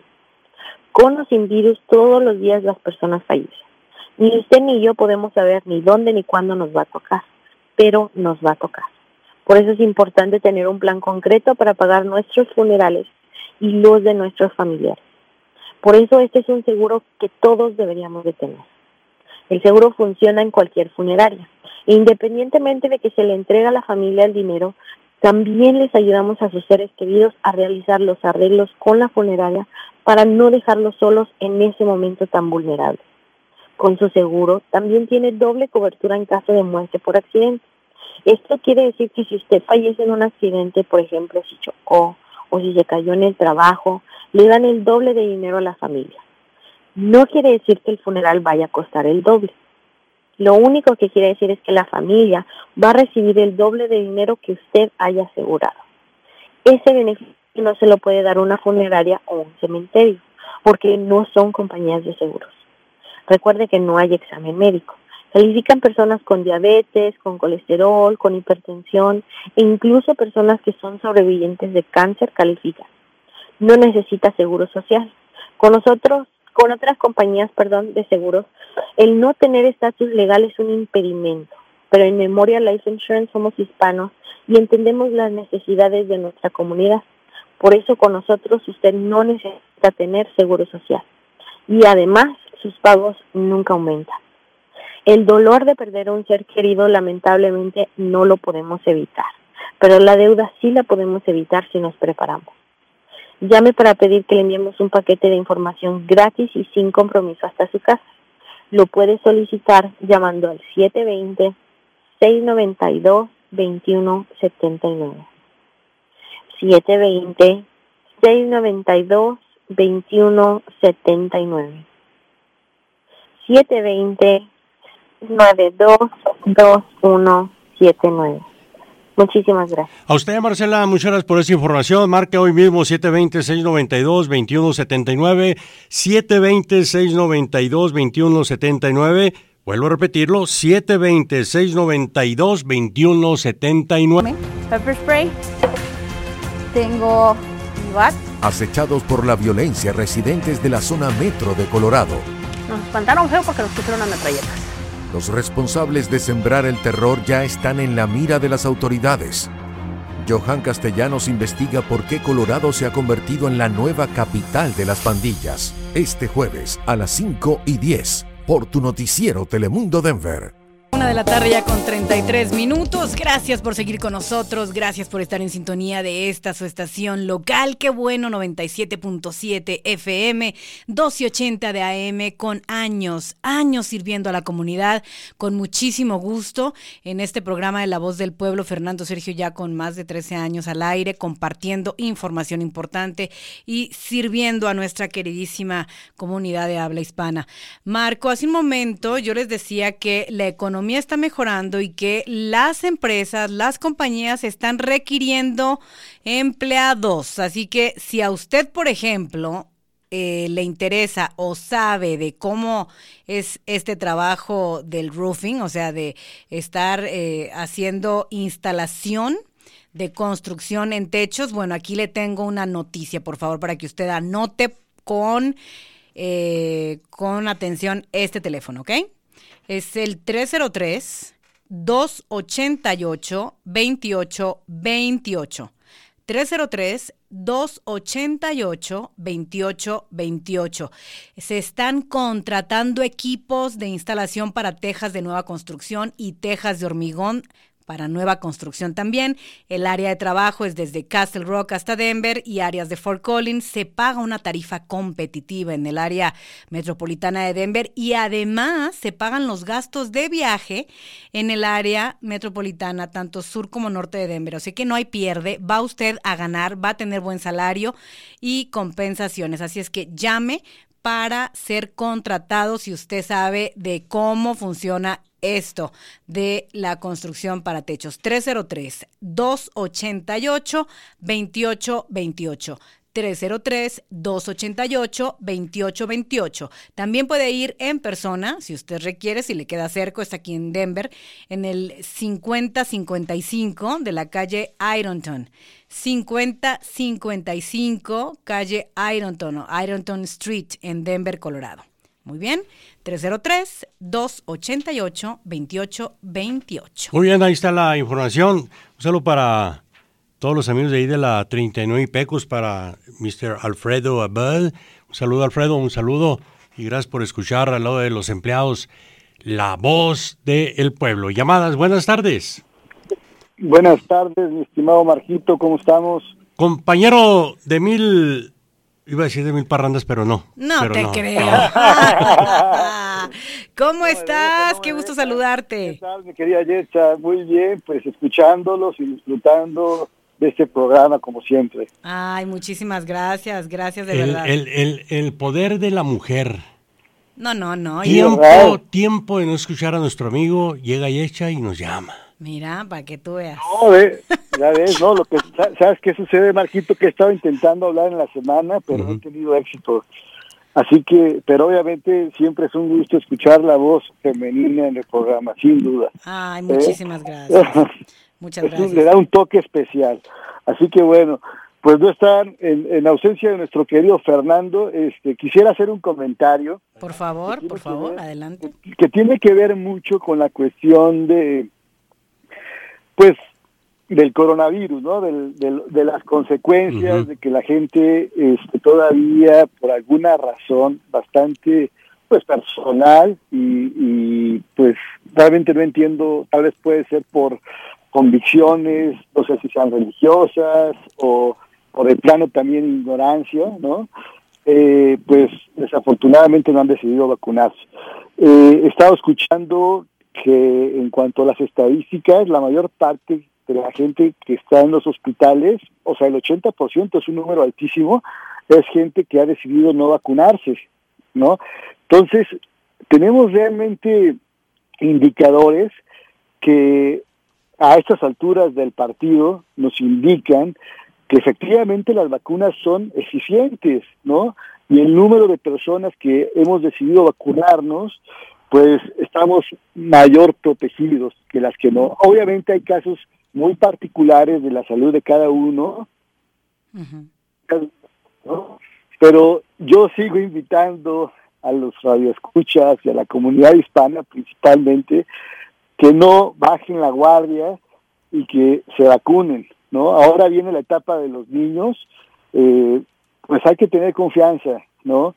Y más vale prevenir que lamentar. Así que bueno, las vacunas no es algo nuevo, es algo que ya tiene muchos años aplicándose las vacunas para diferentes virus, así que es importante tener confianza y ese es mi mensaje y eso es por lo que yo hoy quiero participar, mis queridos amigos.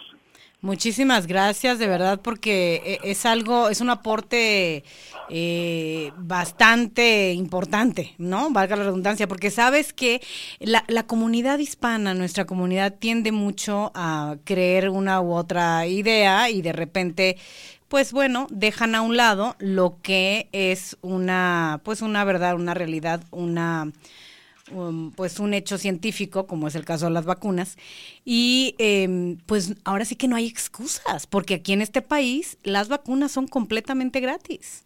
Entonces ahí está la opción, rápido. Totalmente cierto. Y además, déjame decirte, que realmente es todo una hazaña poder vacunarse, o sea, no tenemos ni idea nosotros que nada más es ir a una farmacia o ir a lugares donde están aplicando las vacunas, que no lleva más de, no sé, 15, 20, 30 minutos, cuando realmente en México deberíamos de ver las fotografías de las filas, de las colas que tienen que hacer las personas para poder ser vacunadas. Además, pues hay una gama muy amplia de las distintas vacunas, o sea, realmente somos privilegiados y tal vez por eso no nos damos cuenta, ¿no?, de lo gran privilegiados que somos. Así que hay que aprovechar las oportunidades que tenemos en este país, que nos brinda este país, y vayamos a vacunarlos los que aún no lo hacen. Realmente un fuerte abrazo y que tengan un excelente fin de semana. Igualmente, Pablo, un fuerte abrazo también a la distancia, saludos a la familia. Y bueno, ahí está el mensaje una vez más de uno de nuestros, pues, muy queridos radioescuchas aquí en La Voz del Pueblo. Marco Martínez, yo sé que tú tenías otra noticia también importante que comentar, porque yo estoy esperando el resumen de lo que sucedió en esta conferencia de prensa a propósito de la situación de COVID-19 aquí en Colorado. Sí, en la próxima hora a invitarles a escuchar lo que Jesús Carrillo, en representación de la Cámara Hispana de Comercio, compartirá al aire a través de La Voz del Pueblo con usted, oportunidades de trabajo, información, sobre todo para los empresarios y las empresarias. Pero a mí me gustaría tocar el tema de la pelea de mañana. Pero me voy a enfocar un poco en lo que pueda ocurrir el día de mañana, pero más que nada analizar el crecimiento del sector femenino que se ha vuelto fanática al mundo del boxeo.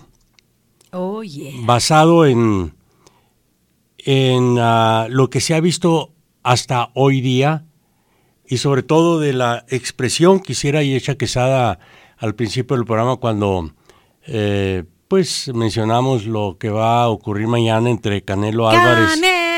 ¡Canelo! Pues es que va a ganar, por favor. Bueno, ¿Cuántas peleas ha perdido? Una. Por eso, pero una en toda su carrera. Sí, pero se va a enfrentar a un rival duro.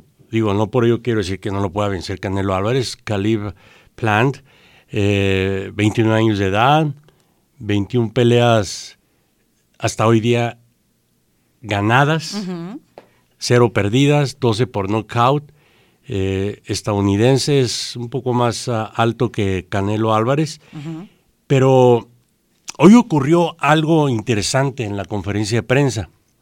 Regularmente cuando se hace este tipo de conferencias de prensa previo a la pelea, un día antes, juntan a los dos boxeadores en la mesa de conferencia, se toma la clásica foto, y hoy fue muy diferente, cada uno por su lado, para evitar lo que ocurrió en la primera conferencia, que se agarraron a golpes.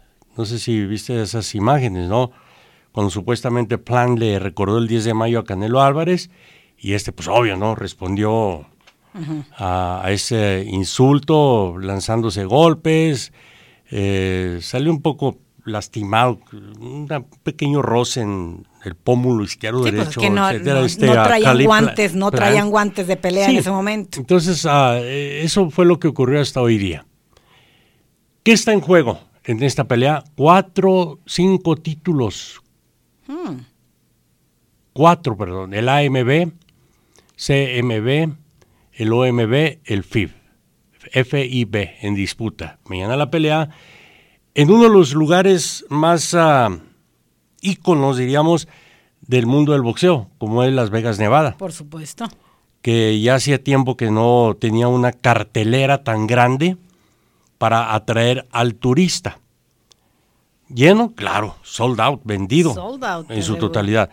A mí, en lo personal, lo que me gustó de la última pelea de Canelo Álvarez fue el espectáculo que presentó previo a la pelea. Un espectáculo muy mexicano en un estado semirracista como lo es Texas, en el estadio de los Vaqueros de Dallas, con esa entrada pomposa de la familia Aguilar. ¿Qué tal? Representando lo que es parte de la cultura mexicana, sobre todo musicalmente hablando, representando lo que es, pues en parte la música ranchera mexicana. A mí me encantó, puso muy en alto el nombre de México por ese lado. Todo muy bien, a nivel marketing, a nivel mercado, todo muy bien estructurado, muy bien presentado, ¿eh? No se diga la entrada de Canelo Álvarez, ¿no? Vitoreado y wow, lo máximo, etcétera, etcétera. Pero mañana Canelo aspira a limpiar la división de los supermedios, enfrentando al lo que llaman el último monarca que le hace falta en su récord para ostentar al mismo tiempo las 4 correas que lo convertirían en el primer campeón indiscutido mexicano. Dijo Canelo, no es fácil hacer esto, solo 5 han limpiado una división completa en la historia. Se siente contento de estar a un día de tener la oportunidad de lograrlo, dijo el peleador, que solo cuenta con una derrota en su foja y fue hace 8 años ante, recuerdo, Mayweather Jr.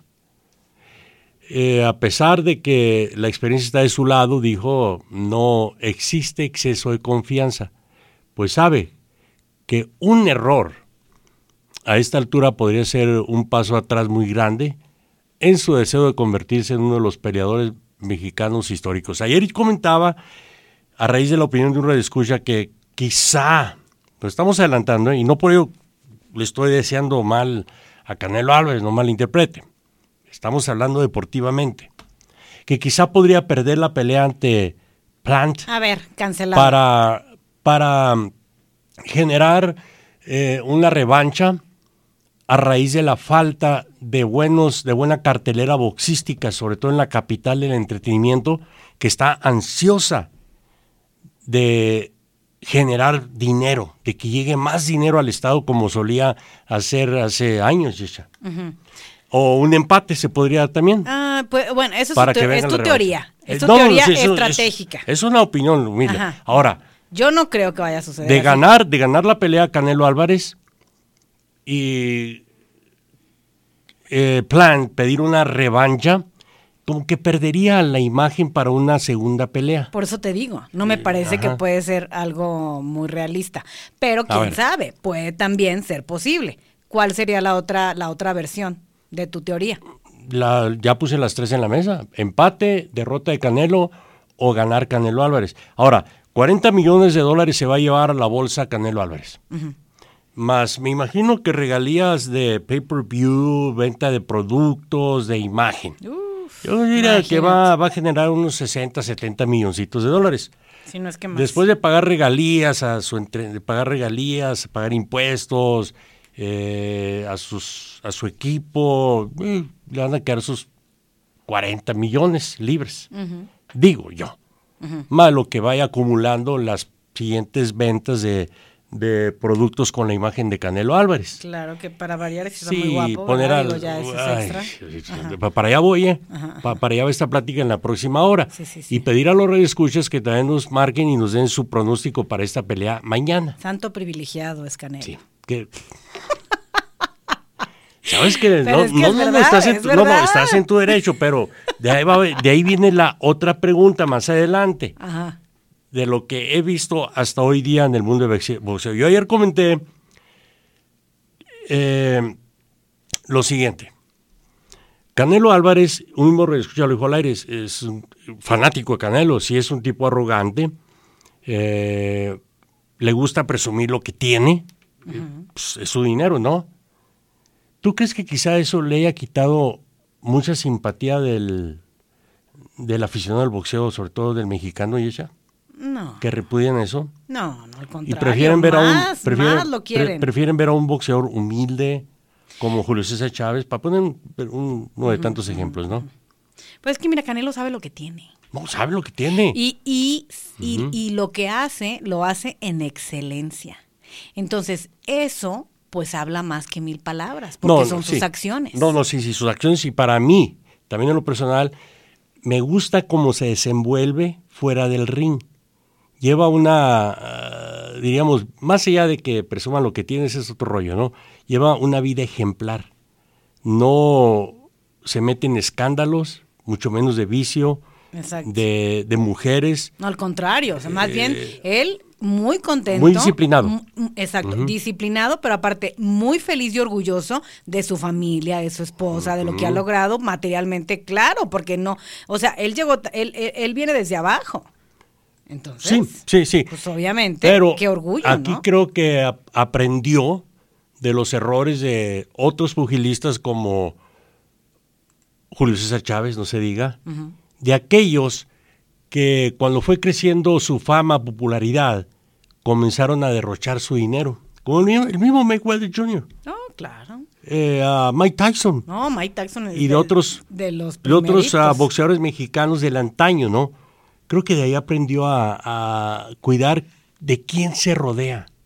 Sí. Porque ese es el problema de mucho artista o mucho deportista, que en el momento que comienzan a generar millones, mucho dinero, se comienzan a rodear de que el primo, de los hermanos, de los amigos, a tocarle la espalda, eres lo máximo, eres el papi, eres el rey, eres esto, lo otro, eres lo otro, y llega la mujer hermosa a provocar, y comienzan a derrochar dinero, etcétera. Y no le eches la culpa a las mujeres, no le eches la culpa a las mujeres. Es la verdad, digo, no generalizo. Pero mira, lo que pasa es que se dejan llevar por el ego. Exacto. Y no exactamente por lo que es su profesión, ¿no? Entonces, y más allá de eso, lo que es su propósito de vida, que en este caso, pues él está clarísimo que nació para pelear y ganar.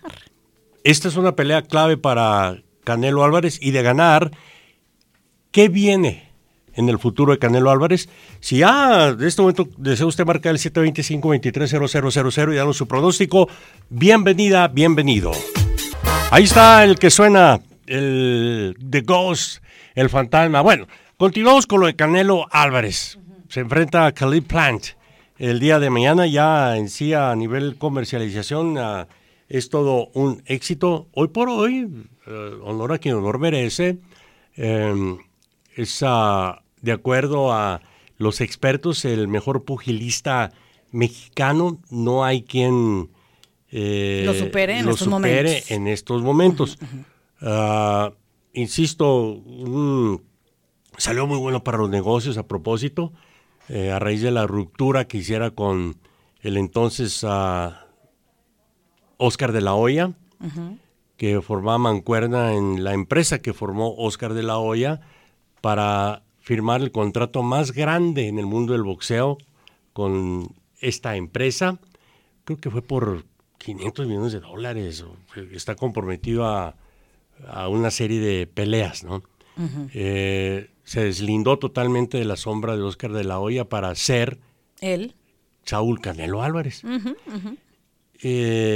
Insisto, a nivel mercadeo se ha dejado manejar. Recuerda, por muy genio que seas, necesitas quien te asesore. No, totalmente. Un buen manager, no hay mejor que eso, y sobre todo que él sepa cómo es que se están llevando a cabo los negocios. Pues es un privilegiado, ¿no? Digo, porque no nada más tiene pues lo suyo, y así lo ha manifestado en sus éxitos, ¿verdad? En sus logros y las peleas, pero también es un hombre dedicado, un hombre de familia, un hombre muy guapo, que entre otras cosas, eso funciona muy bien en el marketing, ¿no? Sí, y sobre todo cuidar la imagen personal y del boxeador, del deportista. Buenas tardes, le escuchamos, La Voz del Pueblo. Buenas tardes, Marquitos. Una pregunta, Marquitos, respecto a lo que estás hablando. En aquel año del 89, cuando Julio César Chávez peleó con Medry Taylor, nosotros sabíamos quién era Medry Taylor en México. No teníamos cable, no teníamos pay-per-view. Taylor, sí. Y sin embargo, Julio César Chávez lo derrotó en 2 ocasiones. Cuando vino a pelear con Whittaker, con Macho Camacho, cuando vino a pelear con, vamos a hablar de boxeadores que eran reconocidos, el de la Hoya, ya sabíamos quiénes eran, ya los conocíamos. Dime qué peleador conocido de ese gran boxeador del que están hablando conocemos nosotros, que ahora estamos aquí, porque ya lo veíamos afuera en las mueblerías, y conocíamos a cada peleador que iba a pelear con Julio César Chávez, o con Finito López, o quien tú quieras, los conocíamos, sabíamos que iba a ser una buena pelea. Cuando Morales, cuando sabíamos quiénes eran y los encuentros que iban a ver, va a ser buena la pelea. La última de Marque, con las 4 peleas con Pacquiao, sabíamos con quién se iba a enfrentar. De estos que vienen, Marcos, no los conocemos. ¿Hablas tú de Plant? No los conocemos, y tenemos la tecnología. Allá en México no la teníamos, y sabíamos cuando el Maromero Páez iba a pelear con Julano, con Sutano, conocíamos al otro boxeador que era duro para pelear. Bueno, mira, que tenemos la tecnología, no conocemos a ninguno. Hablas tú de Caleb Plant, ¿verdad? Sí. Del que se va a enfrentar sí. Bueno, quiero decirte que ayer me regañaron al aire precisamente. Déjame terminar. Marco. Déjame terminar. Y luego te paso el micrófono, muy amable, gracias, para tener un diálogo, ¿no? De amigos. Ayer me regañó un fanático de Canelo Álvarez porque dije, Canelo se enfrenta ante el desconocido Caleb Plant. Y que por qué yo generalizaba, y me dio el historial de Caleb Plant. Y le digo, es que para mí en lo personal es un desconocido. Hasta ayer y hoy, y lo admito públicamente, me he informado del currículum boxístico de Caleb Plant. Tiene buen currículum, son 21 o 22 peleas sin perder una, 12 knockouts, 21 años de edad, estadounidense.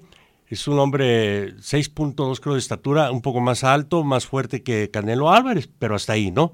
Ahora, tú mencionas lo que yo mencionaba ayer. Y gracias, oye, coincide con lo dicho, ¿no? Yo a la misma vez pregunto al resto de los fanáticos del mundo del boxeo si conocían a Khalid Plant. No por eso deja de ser bueno, ¿verdad? No. Marcos, cuando peleó Canelo con Mayweather, ¿qué es lo primero que dijeron? Y te puse de ejemplo a Medry Taylor. Es que no estaba preparado. Y Julio César Chávez, si estaba preparado cuando le ganó a Medry Taylor, es que era un gran boxeador. Era un gran boxeador Julio César Chávez y sabíamos de Medry Taylor, sabíamos que iba a ser buena pelea cuando no teníamos la tecnología que tenemos ahora. Ahora peleó con Mayweather, es que no estaba preparado. Por favor. O sea, es injusto, pero como decía un patrón, Marcos, que tenga buen día. Tanta gente no puede estar equivocada, pero bueno. Saludos. Muy bien, saludos a ti también, y gracias por la llamada. Vamos a noticias nacionales y regresamos con más, con la pregunta, ¿quién gana mañana? Solo dígame, Canelo Álvarez, o por qué cree que va a ganar Canelo Álvarez, o en su caso, Khalid Plant, donde se juega 4 cinturones, los más relevantes del planeta Tierra. Si gana, hará historia Canelo Álvarez definitivamente. Y voy a comentar lo siguiente en la próxima hora, el gran crecimiento en el sector femenino hacia el mundo del boxeo, y creo tener mi propia teoría y el por qué. Entrando de lleno a la última cuarta hora de su programa comunitario La Voz del Pueblo, a invitarle a que continúe en perfecta sintonía con 97.7 FM, 1280 AM, porque a las 3 llega La Neta con Claudia Reyes. Ella le va a acompañar hasta las 7 informándole cómo van las carreteras, calles principales del estado de Colorado, el clima y lo que se vaya acumulando en información hasta las 7 de tarde de la noche. Muy bien, voy a terminar con lo de Canelo Álvarez, porque ya nos llegó la llamada de Jesús Carrillo.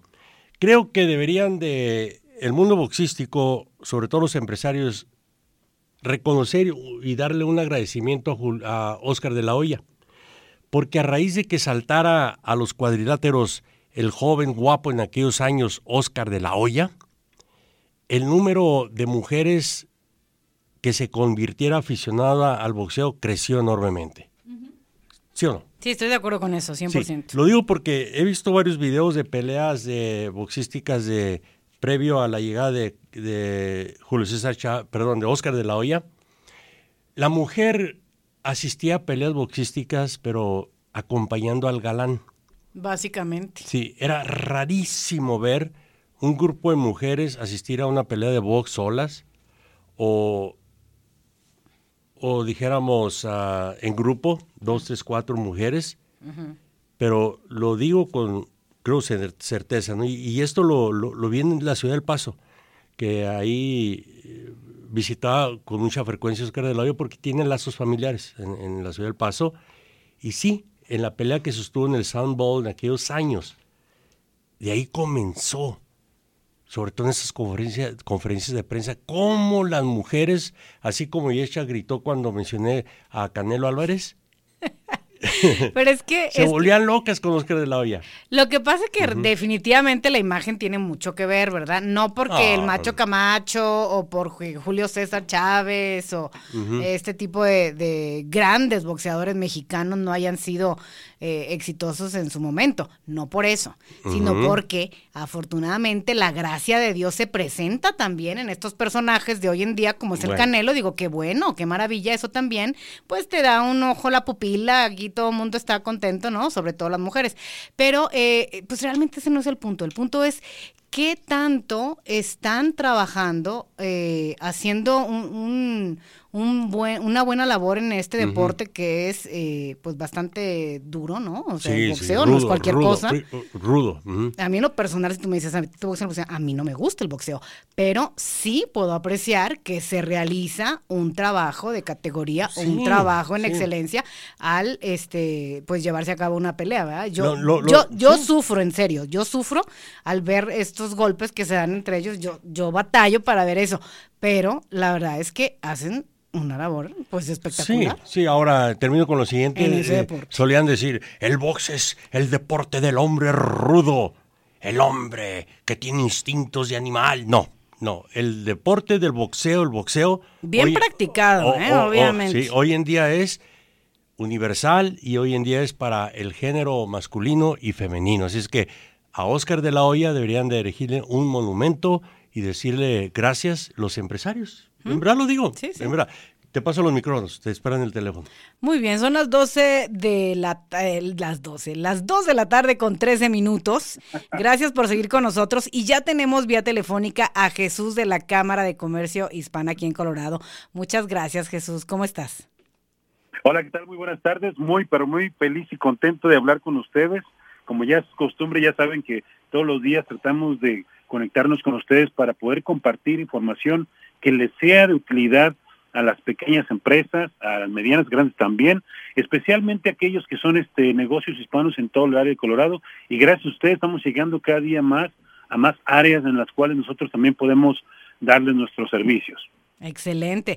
¿Qué nos cuentas el día de hoy, Jesús, a propósito? El día de hoy queremos, antes que nada, darle gracias a esta estación por apoyarnos como patrocinador de este segmento, la verdad, porque como les dije antes, la información que llega a la Cámara es muy buena, pero muchas veces lo que me he dado cuenta que información que llega a la Cámara, información o cámaras de comercio, información que se queda ahí. Una cosa que hemos estado haciendo día con día, ahora sí que ya año con año con ustedes, es de que podamos nosotros de abrir esa ventana y que la gente pueda ver todas las oportunidades que existen en la Cámara de Comercio Hispana o que llegan a la Cámara de Comercio Hispana y que no se queden ahí, sino que se puedan compartir. Así abrir la puerta y dejarla abierta para que más gente pueda entrar por ahí. Por eso es de que todos los días traemos una frase del día, Yeshua y Marcos, para que la gente también, así como comemos todos los días también en nuestras empresas le echemos más ganas, que la hagamos mejor y de alguna manera también sigamos creciendo. Y esta frase es más que nada, es algo para pensar sobre el espíritu empresarial, porque dicen que el espíritu empresarial es uno de los trabajos más difíciles del mundo. La mayoría de los emprendedores no prevalecen, pero los que sí llegan a tener un impacto incomparable en nuestras vidas. Son nuestra esperanza para hacer frente a los desafíos más audaces que nos esperan. Y sabemos que la generación de nuevos empresarios está compuesta en gran parte por mujeres y por hispanos, por minorías. Así es que en buena hora todos los empresarios que nos escuchan y aquellos futuros empresarios también que van a abrir su negocio muy pronto, pues bueno, recuerde que no está solo, que la Cámara Hispana de Comercio está aquí para apoyarles desde 1978, estamos aquí al pie del cañón. Nos puede visitar en negocioscolorado.com, negocioscolorado.com, ahí nos puede encontrar y también nos puede encontrar en Facebook, ahora que ya saben que es muy popular compartir información, eventos, actividades por medio de las redes sociales. Pues bueno, tenemos nuestra página de Facebook a la cual le voy a decir que vaya y nos encuentre como Colorado Hispanic Chamber of Commerce. En inglés está Colorado Hispanic Chamber of Commerce, o también más se encuentra como Co-Hispanic con H, Co-Hispanic. Ahí nos van a encontrar, ahí van a encontrar la información más relevante. De hecho, ahorita estoy poniendo una información también que compartimos con ustedes, que es que hay $250 millones en préstamos para pequeñas empresas que se está haciendo exclusivamente para los negocios pequeños en Colorado. Solamente para los negocios pequeños en Colorado, para que de alguna manera se pueda usted recuperar, especialmente por lo que ha pasado por COVID. Ahí va a encontrar una liga que lo llevará a encontrar más información sobre cómo a tener acceso a estos fondos. Y recuerde que nos estamos reuniendo en la Cámara de Comercio mínimo 2 veces por mes en inglés y 2 veces por mes en español. Próximamente nos estaremos reuniendo el día 16 de noviembre a las 9 de la mañana. Esto lo haremos en persona y también lo haremos híbrido por medio de Zoom para los que no puedan ir en persona. Recuerde que es muy importante que se mantenga al tanto de lo más nuevo que sucede en los negocios, conocer a gente nueva que le pueda dar ideas. Usted puede tener ideas también para que ellos se retroalimenten de cosas para su negocio, que le puedan ayudar, contactos en sí. La verdad yo no he sabido que todas las oportunidades lleguen a la casa y nos toquen. Muchas de ellas hay que ir a buscarlas. Y la verdad que sí están allá. Nada más que muchas veces hay que salir allá afuera y tomar el primer paso. Lo invitamos a que lo haga, conozca más de la Cámara y conozca más de las oportunidades que tenemos para ofrecerle. Excelente. Entonces, ya lo sabe, tiene la información actualizada. Hay también un teléfono directo, ¿verdad, Jesús?, donde se pueden comunicar para pedir informes. Así es, nos puede marcar al 303-620-4490, el 303-620-4490. Ahí, ya sabe, nos pueden también dejar un mensaje de lo que necesiten, no importa lo que su negocio ocupe. Ahí déjanos un mensaje y nosotros buscaremos la manera de conectarlo con esa solución o ese recurso que pueda ayudarle para lo que usted está necesitando. Muchas veces, no se necesita a veces que solamente préstamo o acceso a capital. A veces también se necesita, ¿sabes qué? Tengo dinero y quiero invertirlo, pero necesito idea de cómo. O a veces, ¿sabes qué? Necesito un mejor plan de mercadeo. Sé que necesito hacer más publicidad, más promoción, pero a veces no sé ni por dónde empezar. Pues bueno, así es como nosotros podemos de alguna manera saber más de ustedes para poder darle un mejor servicio y conectarlo con esa solución. Y por supuesto también a canalizarlos para cualquier pregunta, ¿no? Sobre todo aquellos empresarios jóvenes que sueñan con abrir su negocio. Jesús Carrillo, ustedes les dan una manita, una guía, ¿no? Así es, mira, el empezar un negocio y registrarlo en el estado es lo más fácil del mundo. Es lo más fácil del mundo, pero no es nada más registrarlo, es prepararse, es saber que tiene el capital necesario, que su producto o su servicio está listo para salir allá afuera, que ya tiene, por ejemplo, recursos también preparados hacia futuro. Entonces, no solamente es nada más registrarlo, muchas veces pensamos que ya lo registré en el estado, ya tengo un negocio, y no es así. Esto es solamente una parte, hay mucho más que eso, y por eso queremos que la gente que nos escucha, que sepa que estamos para apoyarlos, para poder darles más información. Y créame, uno como trabajador de la Cámara no lo sabe uno todo, pero la confianza que me da es que uno conoce a alguien que sí tiene la información y tiene una respuesta para la pregunta que usted pueda tener o la necesidad que usted pueda tener como empresario. Estamos hablando de las conectes que tiene Jesús Carrillo. Las que tenemos, ¿verdad? Las que tenemos. Correcto. Última pregunta, me han dicho que tú eres muy aficionado al mundo del boxeo. ¿Con quién te vas mañana, Canelo o Plant?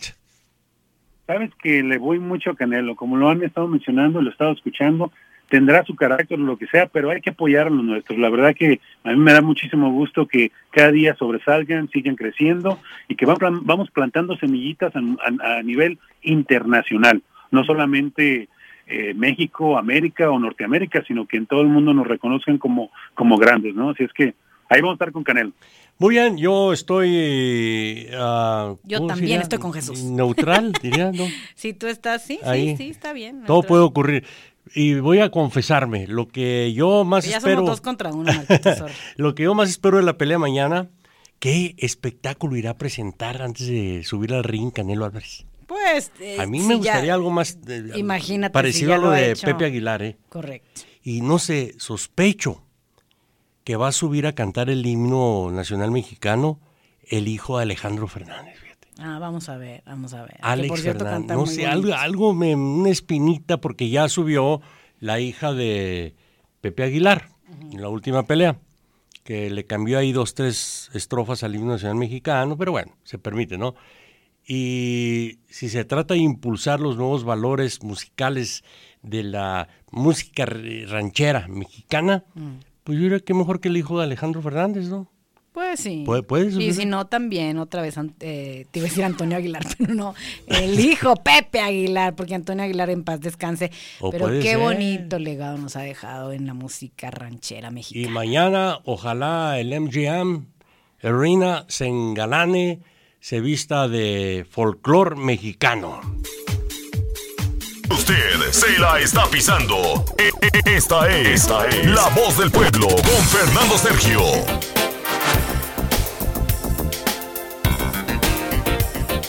2 de la tarde con 26 minutos. Ya tenemos la información que nos llega directamente aquí a cabina de La Voz del Pueblo. El comandante de incidentes de COVID-19 del Departamento de Salud Pública y Medio Ambiente de Colorado, Scott Bookman, dijo que ha habido una tendencia al alza en los casos de COVID durante 10 de los 14 días anteriores y la trayectoria indica que la ola actual continuará empeorando. Había 1,267 pacientes hospitalizados en Colorado con COVID-19 hasta ayer jueves, que está por debajo del pico de 1,847 desde el invierno del 2020. Pero Bookman también dijo que las hospitalizaciones actuales están aumentando rápidamente. Durante los últimos 7 días, la cantidad promedio de camas de hospitales disponibles se redujo a 815 y disminuyó, lo que según Bookman está causando preocupación. Desafortunadamente, esto es una realidad. Se ha confirmado que el estado tiene actualmente menos de 100 camas de UCI, que son las camas de emergencia disponibles para pacientes de COVID-19 a partir de hoy viernes. De estos pacientes hospitalizados, 1,009 no estaban vacunados. Estamos hablando de alrededor de 80%. Y se reiteró que el estado de Colorado está experimentando una pandemia de no vacunados. Esto es lo que se dijo el día de hoy en conferencia de prensa. La jefa de la rama de inmunización, Heather Ruth, dijo que el estado de Colorado ha trabajado para crear asociaciones durante los últimos meses en previsión de una autorización de uso de emergencia para una vacuna de COVID-19 para niños de 5 a 11 años. Esto ya está sucediendo y las distintas clínicas en todo el estado de Colorado ya están proveyendo esta vacuna para niños, ¿ok?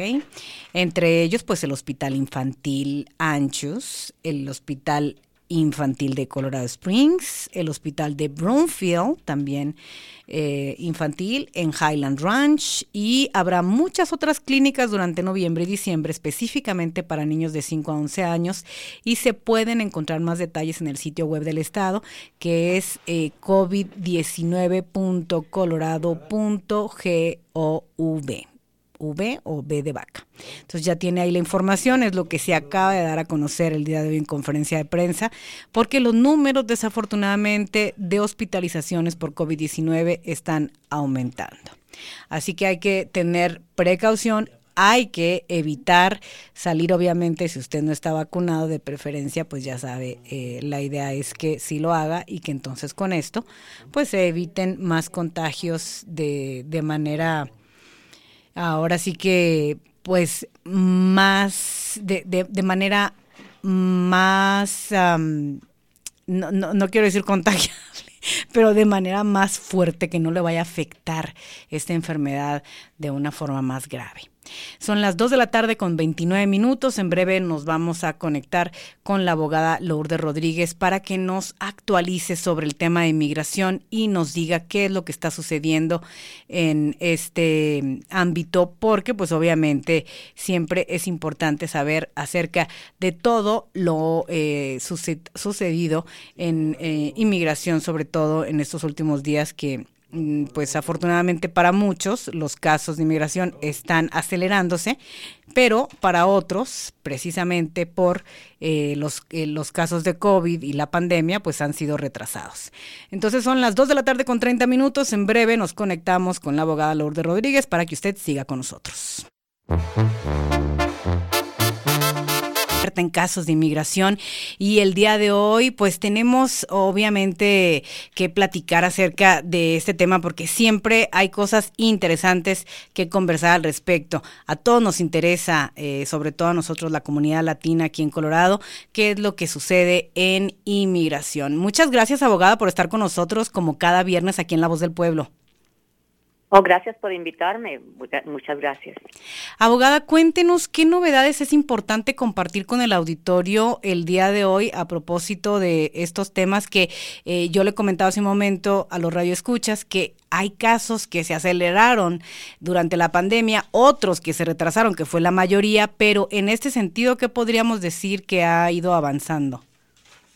Algo bien importante que tiene una fecha de expiración precisamente este mes, el 16, es que aquellos casos que están ante la Corte y que en su principio no cumplían con los 10 años para pedir lo que se llama cancelación de deportación, y que no es otra cosa más que la residencia ante la Corte de Inmigración, y que no pudieron en su momento demostrar esos 10 años de haber vivido aquí al momento que los pusieron en proceso de deportación. Este año, a mitad de año, hubo una decisión de la Corte Suprema de Justicia en relación a de que esos casos, si tenían su notificación de comparecencia y en ella no establecía esa primera notificación de comparecencia qué fecha exacta sería su primera audiencia, esas notificaciones eran defectuosas y el tiempo seguía acumulándose en beneficio del compareciente.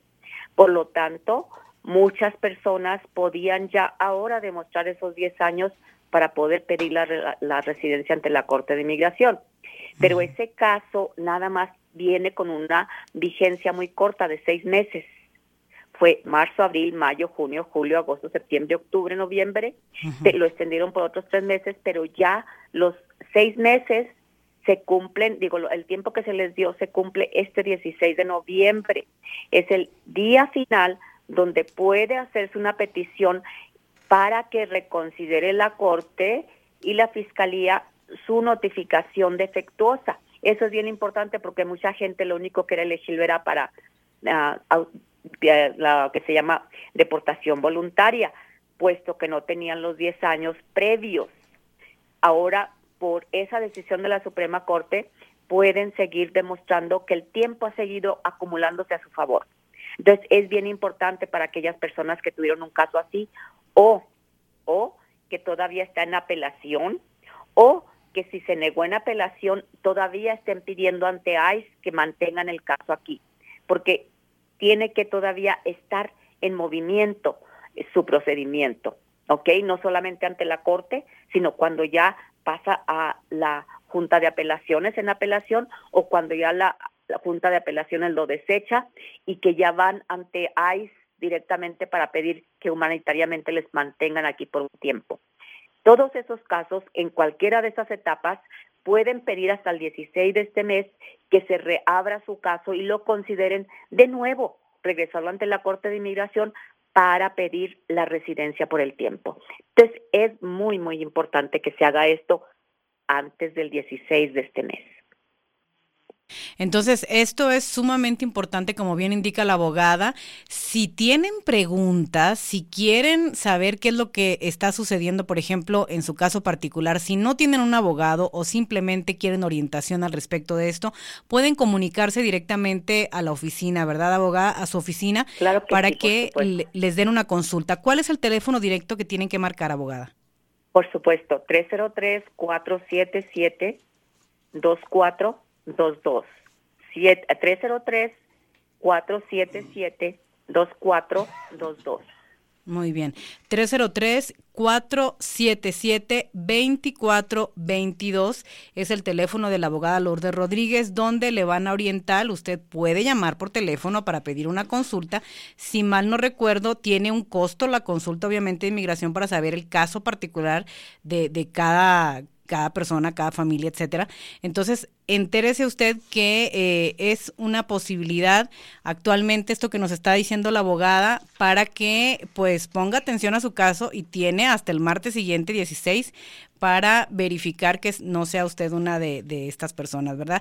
303-477-2422. ¿Qué más es importante también compartir con el auditorio el día de hoy, abogada, al respecto de casos de inmigración? Otra, obviamente, noticia muy importante y de mucha actualidad es en la carga pública, la necesidad, la imposición de que se demuestre de que una persona que va a solicitar residencia, tanto en los Estados Unidos como en las embajadas y consulados, deban demostrar que no serían carga pública, ya sea por razón de, obviamente, falta de recursos económicos, o porque tienen alguna condición médica que requiere mucha atención y, por lo tanto, pues muchos recursos de este país. Estuvo en vigencia el año pasado, luego la Corte Federal la desestimó, indicó de que no era legal, puesto que no se había llevado a cabo el proceso de ponerla en efecto legalmente, y esto quiere decir que la administración anterior tenían que haber llevado los pasos precisos para que se procediera a imponer esa carga pública. Entonces, ahora desgraciadamente se están llevando esos procesos a cabo y eventualmente, no en un futuro muy lejano, sino en un futuro próximo, se va a poner en efecto esa obligación de demostrar que no se va a hacer carga pública. Mucha gente obviamente respiró tranquila cuando dijeron ya no tenemos que demostrar eso, pero desgraciadamente va a volver y es lo que está preparando la administración actual. Uh-huh. Va a volverse a imponer que la persona demuestre que no sería carga pública. Obviamente pensamos que con esta administración va a ser un poquito más flexible en cuestión de requerimientos, pero no sabemos hasta que ya anuncien, publiquen las condiciones para que una persona no se considere carga pública. Pero sí, la documentación es muy onerosa y por eso mucha gente se sentía amenazada y mucha gente fue negada durante ese tiempo porque no pudo demostrar que no sería carga pública. Por lo tanto, es algo también bien importante que hay que estar al pendiente. Volvemos a, obviamente, ese tema y vamos a estar, obviamente, en ocasiones futuras mencionando cómo son los avances y qué es lo que están proponiendo. Muy bien, ya lo sabe. Entonces, para una consulta particular, si usted tiene preguntas, si usted quiere saber qué es lo que sigue en su caso, si usted quiere tener una asesoría personalizada y obviamente de excelencia, como es los servicios de la abogada Lourdes Rodríguez, experta en estos casos de inmigración, comuníquese al 303-477-2422. 303-477-2422. La consulta le cuesta $100 para saber exactamente qué es lo que usted requiere en asesoría para su caso particular de inmigración. 303-477-2422. ¿Algo más que quiera agregar, abogada?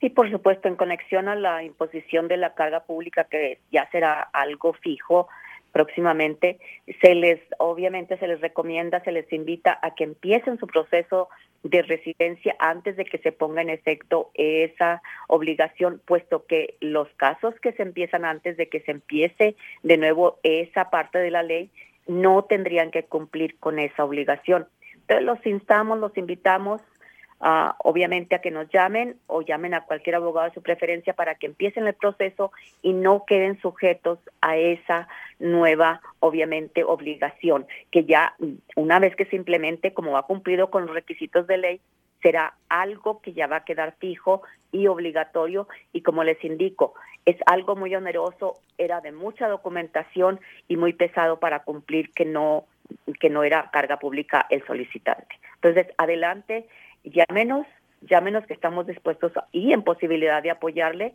para que no tenga que ser sujeto a esa carga pública.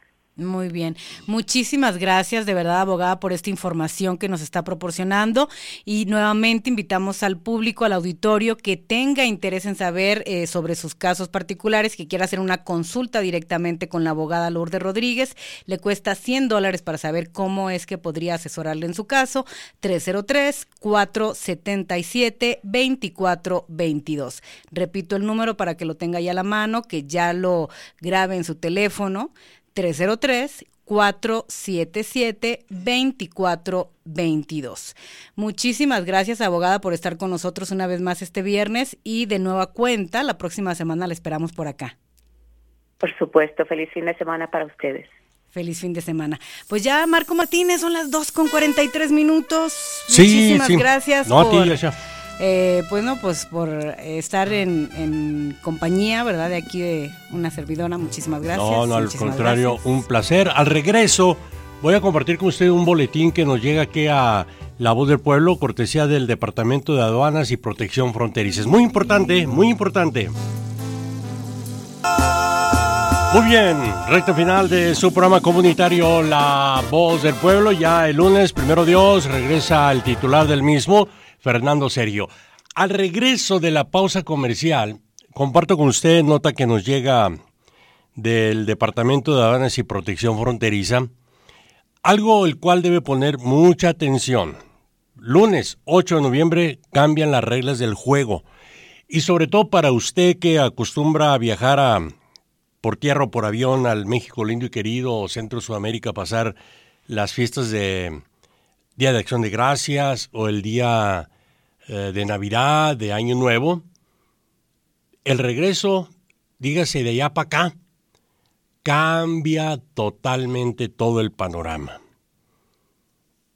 Y esto lo digo por aquellos que acostumbran a formar este tipo de caravanas para viajar con mayor seguridad al interior de México.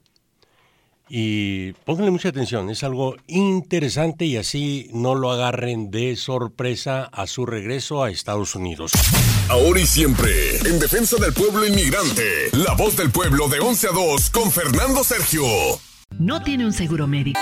Sabes mentir. Muy bien, no es mi costumbre interrumpir las canciones, esa falta de profesionalismo, en verdad se lo digo, sobre todo cuando es un éxito como este de Ya Supérame, pero el tiempo apremia, se me acerca la hora de decirles adiós. Comparto esta nota que nos llega a la voz del pueblo del Departamento de Aduanas y Protección Fronteriza. Están pidiendo a la comunidad binacional a estar preparados con sus documentos a la hora de cruzar ante la reapertura de la frontera para viajeros no esenciales el próximo lunes 8 de noviembre, a partir del 8 de noviembre.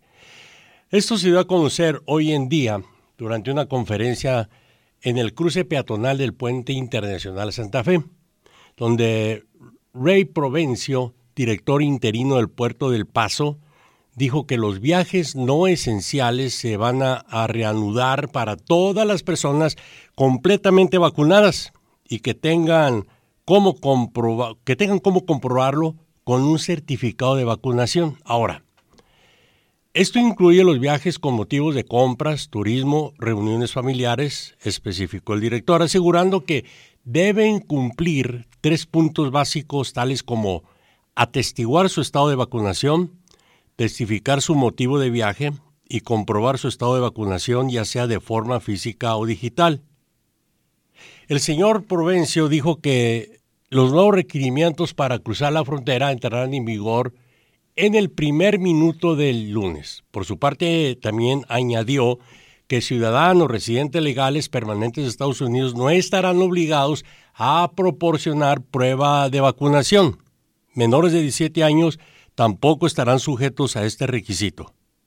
Se estará monitoreando el tráfico y ajustando algo de personal para satisfacer la demanda adicional anticipada. Se está prediciendo tiempos de espera más largos y estamos pidiendo a los viajeros que ayuden a acelerar el proceso tanto como sea posible el estar preparados para este nuevo proceso. Por otro lado, Sandra Hawkins, supervisora del CBP, recordó que el personal de todos los puertos de entrada, aquí viene lo importante, estarán capacitados para verificar que los certificados sean reales. Yo, desde esta tribuna de La Voz del Pueblo y de buena onda, le pido lo siguiente. Si es de los que no creen en la vacuna, en el uso del cubrebocas y piensa o ya compró un certificado pirata chueco, no lo presente. Porque cuando esta gente anuncia lo que estoy compartiendo con usted, va muy en serio.